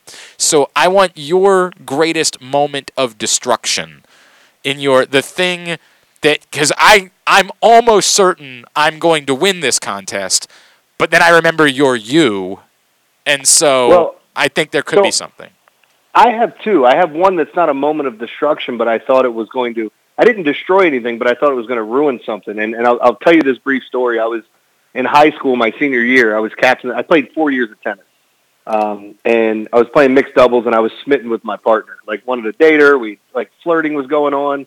And then it was a her. Oh, okay. Yes, it was a her. I said mixed doubles, to be fair. It was a she. Yeah, I was confused. But I went to serve and I ripped the loudest fart that all the other tennis matches. It was so loud, all the other tennis matches stopped. Okay. And then I thought everything was over with. Yeah, it ruined the moment, right? Yeah, of course. And then I raised my hand. Clearly, it was me. Like I raised my hand and said, "That was me. Excuse me." And she never laughed so hard in her life that it actually gave me an in. Okay. So it wasn't destruction. But the one that stands out to me is at the Super Bowl. I'm literally bragging about not getting starstruck because people are around were acting like children. And, like the Jonas Brothers just walked by and it's some little girls like, oh, my God, I got to meet. Right. I had grown men that were acting like that with football players around them. And I said, I don't get starstruck. And meanwhile, I'm looking over my shoulder, and as I'm walking, John Elway's walking next to me, and I immediately got starstruck as he's walking next to me. And I walked into a giant pyramid, like 1,000 Gatorades, and I knocked all of them over. Oh, that's like tremendous. The entire thing. Awesome. John Elway helped me up, and Igor Olshansky was sitting at a bar right next to the pyramid, and what did he say? He says, "Nice move, buddy," or whatever, with his Russian accent. So that's the only thing that comes to my mind. Oh, no, that's tremendous. Embarrassing. That's tremendous. That is, obviously it didn't actually, you can pick up Gatorades. It didn't actually, destroy them in any way, but it destroyed the pyramid. It destroyed someone's work. Definitely The only qualifies. good thing about that is they didn't want me to touch a single Gatorade. They asked me to leave. They're like, get out. Don't put them back. Just get away. Get away. We'll deal with this problem. Swimming in red G2 Gatorade. Yeah, right. Paul, you got one? So my best friend since I was 14. Yeah. He's still my best friend to this day. I always go over his house to watch football, and over his parents' house to watch football. Since I was 16 years old, we've been doing this. Okay. And I will, every single time I'm there, this happened like 4 times this year, I'll randomly just drop my beer. I could be sober as anything, and I'll just randomly just drop my beer on their carpet for no reason. What the hell? I don't do it on purpose. It just falls out of my hand for some reason. It never happens anywhere but in their house, on their carpet, the same carpet, every single time. It's like this. What do you do in that moment? They might want to install hardwood floors. Right? Well, or stop inviting Paul over. Well, no, but they've even said, they love me like a son. I understand that, but at a certain point. And they've even said to me, they're like, Paul, this carpet's so old. There's so many things have been spilled here because they have pets. But that's not the worst thing. I have a group of friends, and we did 10 straight years. My family owns a beach condo on 123rd Street. Right overlooking the ocean. The Valley family. You peasants down there beneath us. You know, we're at our beach condo. You enjoy your Ritz crackers. So we're going to summer down the ocean. For 10, we're going to host a polo match this summer at the beach condo. That's basically how it goes. That's what it's like with our tennis rackets and our tied sweaters. Right. Cucumber sandwiches. But for 10 years in a row, myself and a group of friends would go down to the beach condo, and we'd have a week of just debauchery, just drinking and having a great time. And there was one particular time. Jeremy and I did the same thing at the Breezin Motel. My buddy had one of those, those things. It's like a mini surfboard, and you have it on the rolling thing, and you have to keep your balance on it. You're kind of going back. And forth. Sort of, yeah. So he had one of those, and everybody was trying to use it, and they were trying to use it right next to this glass coffee table. And I'm like, all right, we've been drinking. Let me get this coffee table out of the way so people don't fall on this and break it. And also possibly die. Yeah, the not smart thing is that I had been drinking and decided I was going to pick it up. And you know how you pick something up and try and carry it over your head? The glass wasn't attached. So as soon as I started to lift it up and flip it upside down, the glass falls out and shatters all over the floor. That's what I'm looking for. Luckily, nobody got cut up or anything like that, but the glass itself broke, and I had to spend like $280. Yeah, you did. Getting a new, because it's my parents' condo. Oh, yeah. And you don't want them to know what you're doing down there? Well, it's my mom's condo with her 2 brothers, and they were already apprehensive about me being down there with my friends anyway, and we did this for 10 years. I had to go to West Ocean City, find the glass cutter, and have them cut me a new piece of glass with the right dimensions, and I got the dimensions wrong by like a 1/4 of an inch. Oh, and they knew. So they knew. The well, Valley family was very aware. I'm honest to a fault. So, like, I told my mom what happened. You know what I mean? But she was like, as long as you replace it, I think everybody will be okay. And I replaced it, and it was the wrong size. And they ended up just buying a new glass table. Hey, Glenn, I don't know what you heard. All I heard was, Jeffrey, order a new glass tabletop and put it on Daddy's credit card. 100%. Oh, that's not the exact glass table we had before. Well, we'll just have to toss it into the ocean then. It was made out of crystals. Send it back home to the beach.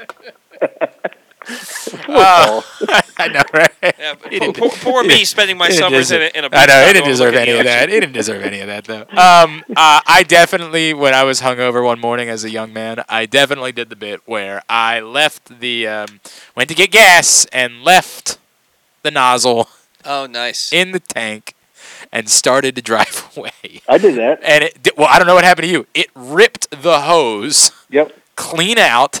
There's gas spraying everywhere. I mean, everywhere. Mm-hmm. I say, well, you can't just get away with this. Like, there's no just driving away. You're a problem now, sucker! You got caught up to me when I did it. Did they? Okay, so I stop and realize, like, I don't know what's about to happen to me, but it ain't good. Like, I just know that's the case. And so I go back out, and I don't remember. I pull the nozzle out of the tank, and I hang it back up, and there's still gas spraying everywhere, just everywhere. And I'm like, I reeked of gas for like 3 days. I go into the little mini mart, and I say to the person who could not possibly care less that's working at the mini mart, "Hey man, I don't know if you saw, there was an incident." To which, thank God, the guy said, "Whatever, I'll deal with it. Go." And I'm like, "No, yes, I got his blessing. It's out. It's over now." Because it's supposed to be like a couple $100, I think, to attach it back. Oh, really? Because I got lucky the same way you did. I drove off, but I was on. I'm assuming it was one of the newer models, and that they like readily detach from people that are idiots like you and I that do that. Okay. Just drive away with it in. So I'm driving off, and some guy jumps in front of my car, and he's like, "Hey, look, man." I was like, "Oh, my God, I can't believe I did that." And I take it out, and I'm like, "Well, I don't need this part. You guys can have this." Set of pumps. Dude. But I did go inside, and I talked to the lady. She's like, "Well, give me your information," and they never called me. Oh, they didn't. The guy very clearly did not want to be there. Like, he had no interest in he hated his job. And, like, thank God that was the case, because that was enough for my conscience to be clean. Like, all I needed was the guy to say, like, "We'll deal with it. Just go." I'm like, "Thank you." I think it was Igor Oshansky, actually, who was working at the gas station that day. Thank you for coming by. Weird. All right, what's coming up on the Big Bag Morning Show this week? Yeah, so obviously we'll be talking about the games that happened this week, more news with the Ravens, find out if anything happens with Greg Roman, and previewing the games this weekend. So lots of talk there, and I'm sure there'll be more and more stuff across the wire. We're waiting to hear what happens with Rodgers and Brady and all this other stuff. So we'll be discussing all that. John Proctor, I walked out of a sliding screen door while it was closed, completely bent the frame, was drinking but not drunk at all. I think that's the worst for me. That's pretty good. That's a pretty good one. Not going to lie, that's pretty good. I have a buddy who... I could put together a top 10 list. Yeah, right? When we were on one of those beach trips, in the same day... This would have been an I got 5 on it category, of course. In the same day, he's walking down the street. We're walking down Coastal Highway on the sidewalk, and he's 6'5". Yeah. So he's walking and walks by a telephone pole, and he's just tall enough that the first peg is middle of the forehead high. Okay, but did that hurt the pole, or did it just hurt him? Oh, it hurt him. His body kept going. His head went backwards. Right. And there were a bunch of really cute girls in the car. Okay, I mean, so that's embarrassing. I'm not saying that's not embarrassing, but I mean like purely destructive. Like the guy in the same night, later that night in the condo, didn't see that the glass door was closed. Yeah. And walked face first into the glass door and knocked it off the rails. That's the play. Hey, Jeremy, I know it's been a half hour, but I screwed up. You want to say something about Mo's birthday on Wednesday? Oh yeah, so Mo's birthday is this Wednesday, and I know Anne Arundel County Public Schools are doing it's Mo Gabba Day, so kids get to wear, like, if you have a uniform requirement, you get to wear something Orioles, Ravens related, or purple and orange, which were his 2 favorite colors. So, and I think a group of us are going to meet up at Jimmy's and just kind of celebrate his night. I know they're doing something for him as well with his meal, his favorite fried shrimp. So I'm sure we'll all go there, have some of that, and just have a good time and get together. But, yeah, this Wednesday's his birthday, and then we've got those other talking bobbleheads that will be coming out sometime next month. But I try to tell people this with shipping and everything going on. I mean, if you've been to a grocery store, you can look at it and go, what the hell is that? It's tough time. It's tough time. No Everything's question. backed up. So we'll see when they come in, but they're supposed to be in next month. Well, I am to understand that I will be seeing you on Wednesday, in fact. Yeah, I'm coaching basketball, so as soon as I'm done the game, I'm going to fly over there and try to spend some time. My wife and I are going to come over and hang out with everybody, and I appreciate it. That was very nice. Cool. Lynn sent me a very nice message, and I appreciated that. So it's an honor to be a part of something like that, man. Yeah, we'll celebrate the big guy. And look, it's funny because I've been thinking about him a lot, man, because some kid, you talk about a kid that has a grip on the world. Like anytime you get frustrated, anytime you get down, and I say this all the time, it's weird kind of using him for inspiration, but that's how he always had it and always wanted it. Like, he knew people looked at him saying, man, how can he be so positive when things are going bad? And you try to do it each and every day. It's not easy, but it's definitely a way to look at things. Yeah, Wednesday we're going to celebrate Mo. It's bittersweet, man, but I'm glad you guys the work you're doing to continue to honor his legacy. It means a lot. At Jeremy Conn 1057 on Twitter is how you follow him. Picks every day, PressBoxOnline.com, and the Big Bad Morning Show every morning on 1057 The Fan. Love you, pal. Let's talk to you next Monday. Thanks, man. I'll see you guys. Jeremy Conn checking in with us here on GCR. I always have wondered if they attempted to track me down afterwards, if the owner of the gas station found out and was like, yeah, that's not okay, and attempted to find the video, and I just always wondered if there was how that went from there, because again, my conscience was clean. If the owner came by and they had that issue, you're kind of absolved at that point, because the guy who's working there was like, go ahead and go. Well, I don't know. So from a legal standpoint, I don't know if it's that easy. If they could track down my license plate number, well, it might be. I mean, you could find an attorney who could litigate to the maybe. I don't. But I was also 20 at the time, or this something. This guy like said, that. "Get out of here," right? and you were good to go.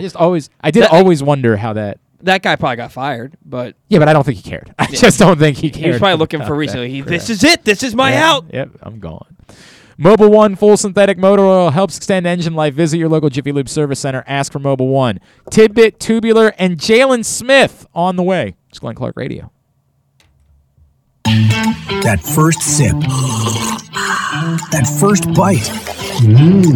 Start your day off right with a delicious breakfast at Royal Farms. Choose from a fantastic selection of fresh Royal Farms breakfast sandwiches and top it off with a rich hot cup of the freshest coffee in the world.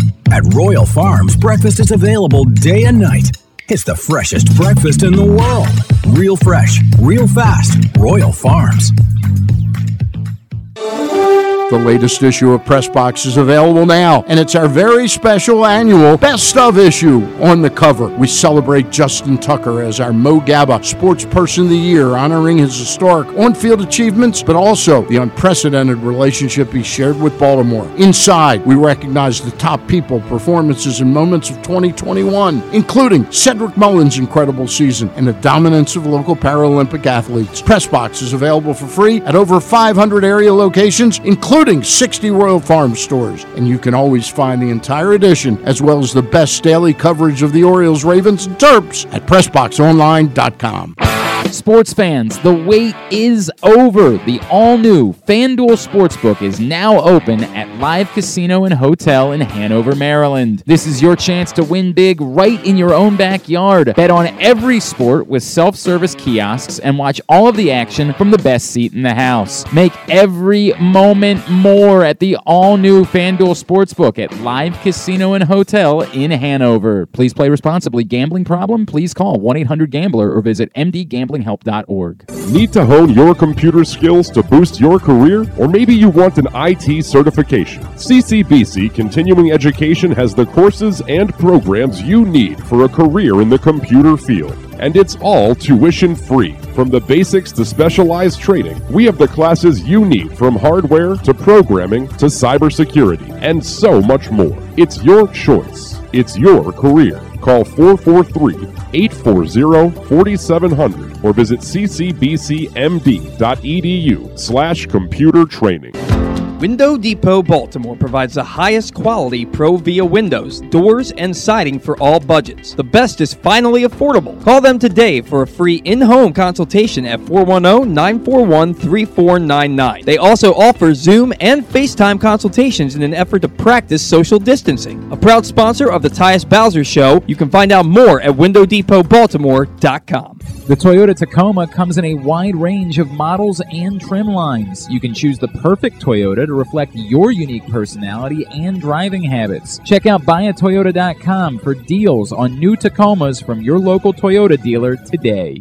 If you miss anything, don't forget that you can find whole shows later on Spotify, Apple, or Amazon Podcasts. It's Glenn Clark Radio. All right, winding down because I'm going to get down to the helping up mission to take all this stuff. And a huge thank you to Mike and Ben from Blue Line K9 who have been in here this morning with Charlie Colson. Like, I feel terrible because I've done nothing. They're literally, we have an entire conference room worth of stuff. They're packing it all up, loading it, and taking it down, and I've done nothing whatsoever. I've just been sitting here chatting with Paul. Maybe they tried to come earlier, but the ramp was closed, and they couldn't. Yeah, right. So they had to come during the show. Thank you, guys.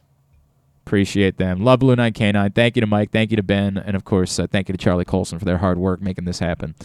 All right, tidbit. First of all, I need to remind everybody, Underdog Fantasy Football, if you missed it over the weekend, they did a 1-yard prop with Deebo Samuel. That was a free one that you could have just picked up, played, parlayed that with something else, and made some money. They'll almost certainly do another one for championship weekend.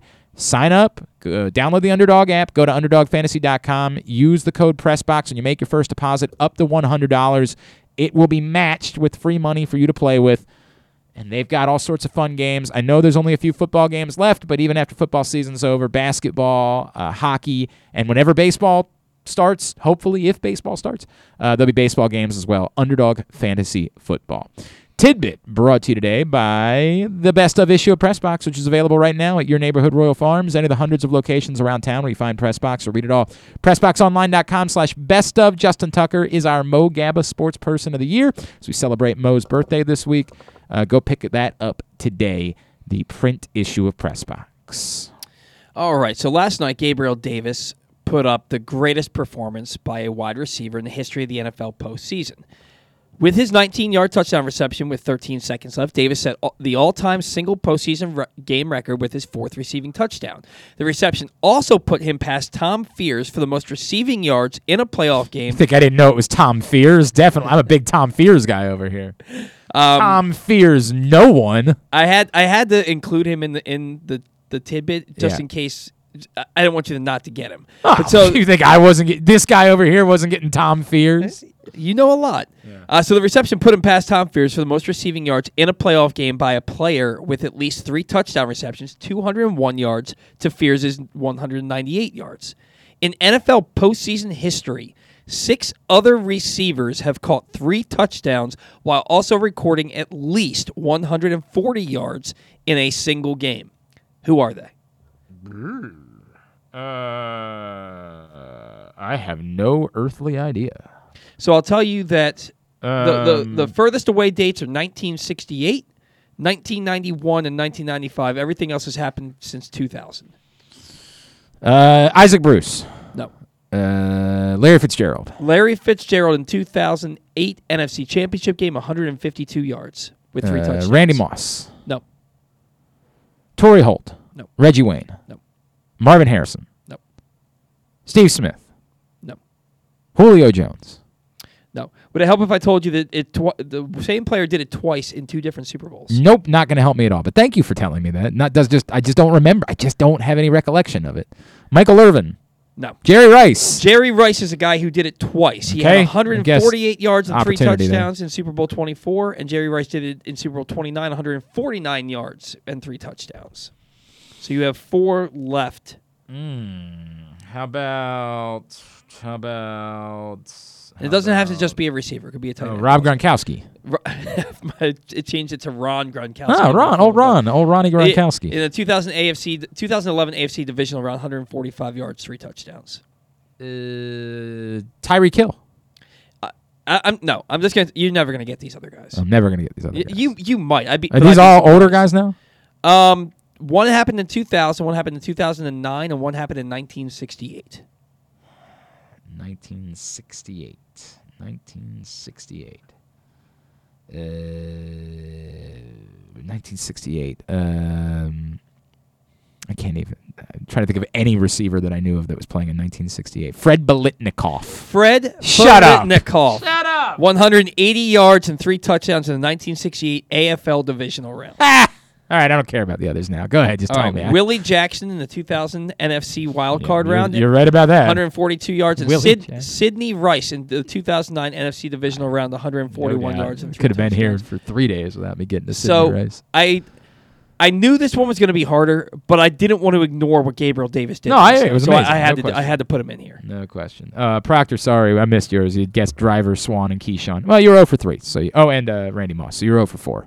I was like 4 for 30, so I did pretty well. Sounds like my college batting average. God, that's brutal. All right. Tubular is brought to you today by Live Casino and Hotel. Man, we're going to be doing more events. We're going to be doing, we don't know all the day. Yesterday was so great. I had such a good time hanging out. It's such a cool place. You're going to want to go for Championship Sunday. You're going to want to be there for the big game. And you just want to make sure you get your table. So events, like right now, if you're thinking about it, if you're saying to yourself, man, that sounds like a way that I might want to spend the big game is hanging out, and just email events@sportssocialmd.com. That's what you need to do. And say, I'm interested in reserving a spot for the big game, and you can get your spot reserved that way. And then if you haven't been yet, 51 self-service kiosks, great offers for same-game parlays. You know, if you lose, they're throwing you in, drawing for a 75-inch TV. Just get down to the FanDuel Sportsbook. It's now open inside Live Casino and Hotel in Hanover, Maryland. Here's what's coming up. Totally tubular this evening. A lot of college hoops action. This is a day where a lot of makeup games that were canceled in early January or late December. Loyola Colgate, 7 o'clock on CBS Sports Network. ESPNU's got Morgan and Norfolk State at 7:30. Next Level Sports, which apparently you can watch on your TV, Howard and Coppin State at 7:30. I don't know where to find it, but, you've got the internet.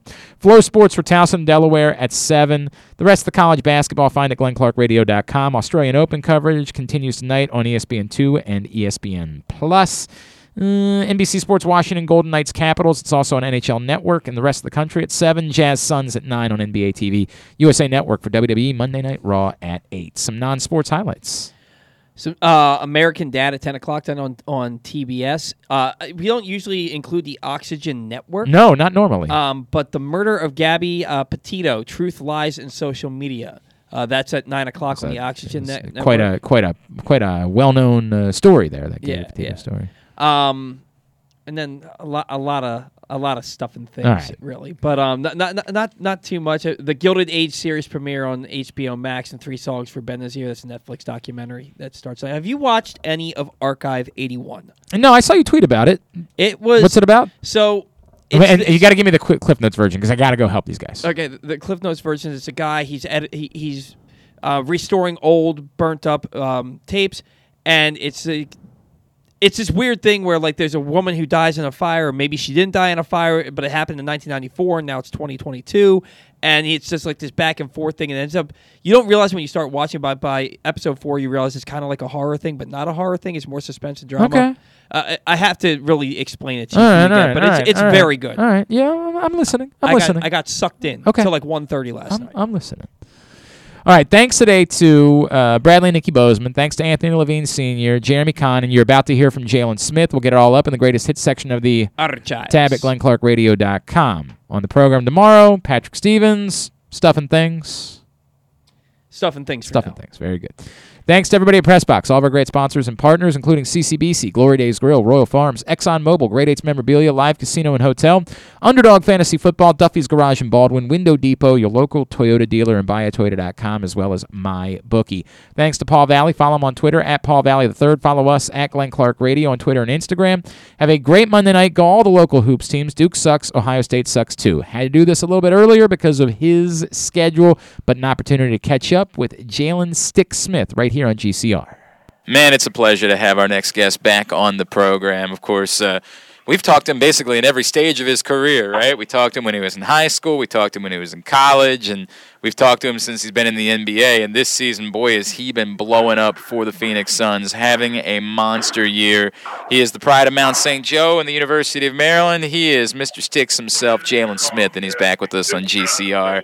Jalen, it's Glenn in Baltimore. It's great to chat again, dude. Thank you for taking a couple of minutes for us. Oh, thanks for having me. Man, it's so good to chat with you, brother, and it's great to see the success that you have had this season. Can you kind of take me through? I imagine it's been a whirlwind, right? Like, there's been a lot going on. You get a lot of opportunity with some guys banged up over these last couple of months. What's it been like for you to be able to show the country what Jalen Smith is all about? It's been amazing.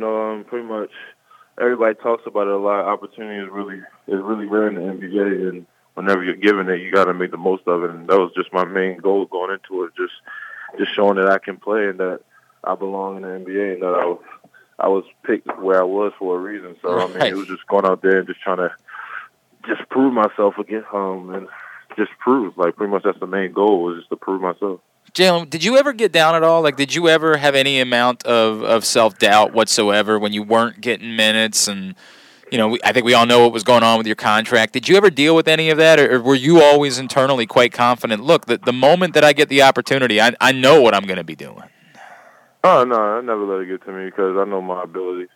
I mean, I wouldn't be in the NBA if I wasn't good enough. So, I mean, pretty much it was just continuing to keep working and not trying to let the outside things affect me how I present myself. So, and pretty much the main goal, even though obviously everything with the contract and stuff like that, it was just coming in and just doing my job and making sure that I'm getting better every day. No, I completely understand that, right? And look what happens when you get the opportunity. You end up taking huge advantage of it. Jalen, the whole situation seems so fascinating to me, right? Because you're in a place where, my God, what a team to be a part of, right? And, like, what incredible guys to be around. And yet, right, unfortunately, the side effect of that is because it's such a deep team, the opportunity didn't come the way it might have been had you been in other places. What are the good and the bad of that? Like, how do you handle sort of, being on such a good team, but knowing that, like, there's a problem that comes along with being on a team that's so good and so deep?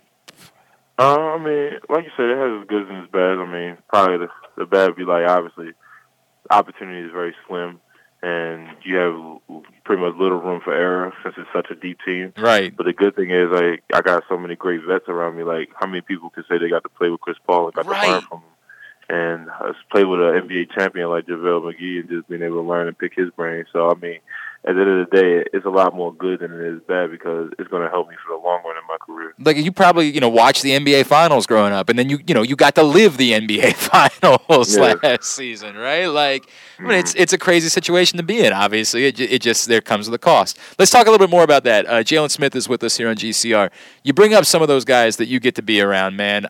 And I know you and I have talked before. I worked in Phoenix for 2 years a long time ago, and I had so much joy being around Steve Nash that I'm still a Suns fan. So this has been joyful for me. The Chris Paul experience, I have realized that even I have not given him nearly enough credit for the true extent of his greatness. What has it been like for you to be around that dude? What have you most learned from being around an icon of this game in Chris Paul? Pretty much just the way his mind works when he's playing, like being able to read the game, being able to see how the defense is, being able to see people's tendencies, and just being able to obviously using that over all the years that he's learned and just continuing to incorporate it in his game and just having that winning aspect because everywhere he goes, he's been a winner. And I've been a winner everywhere I went too. So, I mean, just being able to have that and being able to learn from that, it's just been an amazing experience for me. You ever, like, have a moment where you, like, do you marvel at him at all? Like, and I know you're a teammate, right? Like, you got a job to do, but have there ever been moments where you've been like, holy crap, this dude is pushing 40 years old, and look at what he just did? Oh, yeah, pretty much every game. I mean, obviously, Chris probably one of the oldest point guards in the NBA and still being able to move like he was 20 is just amazing. So, I mean, yeah, I pretty much marvel at it all the time. It's insane, man. It's absolutely, I mean, it's just totally nuts, and it's so much fun to watch. I know there's been a lot made with you and the playing the two different positions, right? Playing the 4 versus playing the 5. How much transition has there been for you, and how comfortable have you been trying to, prove that you can do, I guess, both things, right? Yeah, I mean, it's been a process, pretty much been playing the 5 my whole life, and then I played some 4 in college and in high school, but that's completely different than the NBA 4 position. So, I'm adjusting to it well. I'm just still trying to continue to get reps at it, just to continue to try to improve at it, because it's going to be very crucial for my career. Because at the end of the day in the NBA, if you can play more than one position, there's a lot more opportunity for you, and that's just something I'm trying to learn. Does it ever, when you have the ball, does it ever make you think, do you ever find yourself sort of saying as a post player, this is what I'm supposed to do, but maybe the defense is playing me that I should be jumping. Does it ever, when you're on the floor, do you think about it? Do you change your decision making based on which position you're playing? Oh yeah, it's a lot more. How do I say it? It's a lot more, like you said, it's a lot more decision making that comes with it. Sure. Because with the 4 position, it's a lot more spacing and a lot more open cuts and things like that. And then with the 5, it's pretty much a lot more rolling and reading, and then trying to find certain angles. So I mean, it's a different read for every position, and every position is not going to pretty much be the same as the other. He is Jalen Smith. He's with us here on GCR. Is he in the midst of a very successful season with the Phoenix Suns? Jalen, obviously, back this way, some huge news. I know how close you were with Coach Turgeon, and by the way, before the season, he called into the show and ended up railing for about 5 minutes about your contract situation, like you were his own son. It was really quite funny. What's that been like for you, watching that from afar? Knowing that you care both about the guys on the team and the program, but also clearly, I know you care a lot about Mark Turgeon. Oh yeah, I mean, it's been amazing. Ever since what happened the day after I texted Coach Turgeon, just have a conversation with him and just tell him that I was still supporting him no matter what. And pretty much, I mean, obviously, I still keep in contact with all the guys on the team. I get to watch them since we're on a 2-hour difference, so the games come on a lot earlier here. And I mean, pretty much just watching it afar. I mean, you miss it a lot, but at the end of the day, he had to move on at some point, and I still support from afar. I understand everything you say. Jalen, were you frustrated at all with the way that he was treated? Did you deal with any? There's been a lot made about that, and did you deal with any of those frustrations with what the expectations were, and maybe some of the things that were said about Mark Turgeon? Oh yeah, I mean, I truly understand why he did it, because I experienced Maryland fans. I know what they are about, and I know how fair weather they can get. But I mean, at the end of the day, you got to choose your mental health over anything. And if they was hounding him for a long time, and I didn't like it either. Tried to speak up on it most of the time, but at the end of the day, it doesn't really do much. And I mean, he had a family to look after, and people don't realize that it's his job and that he's not out there trying to please everybody.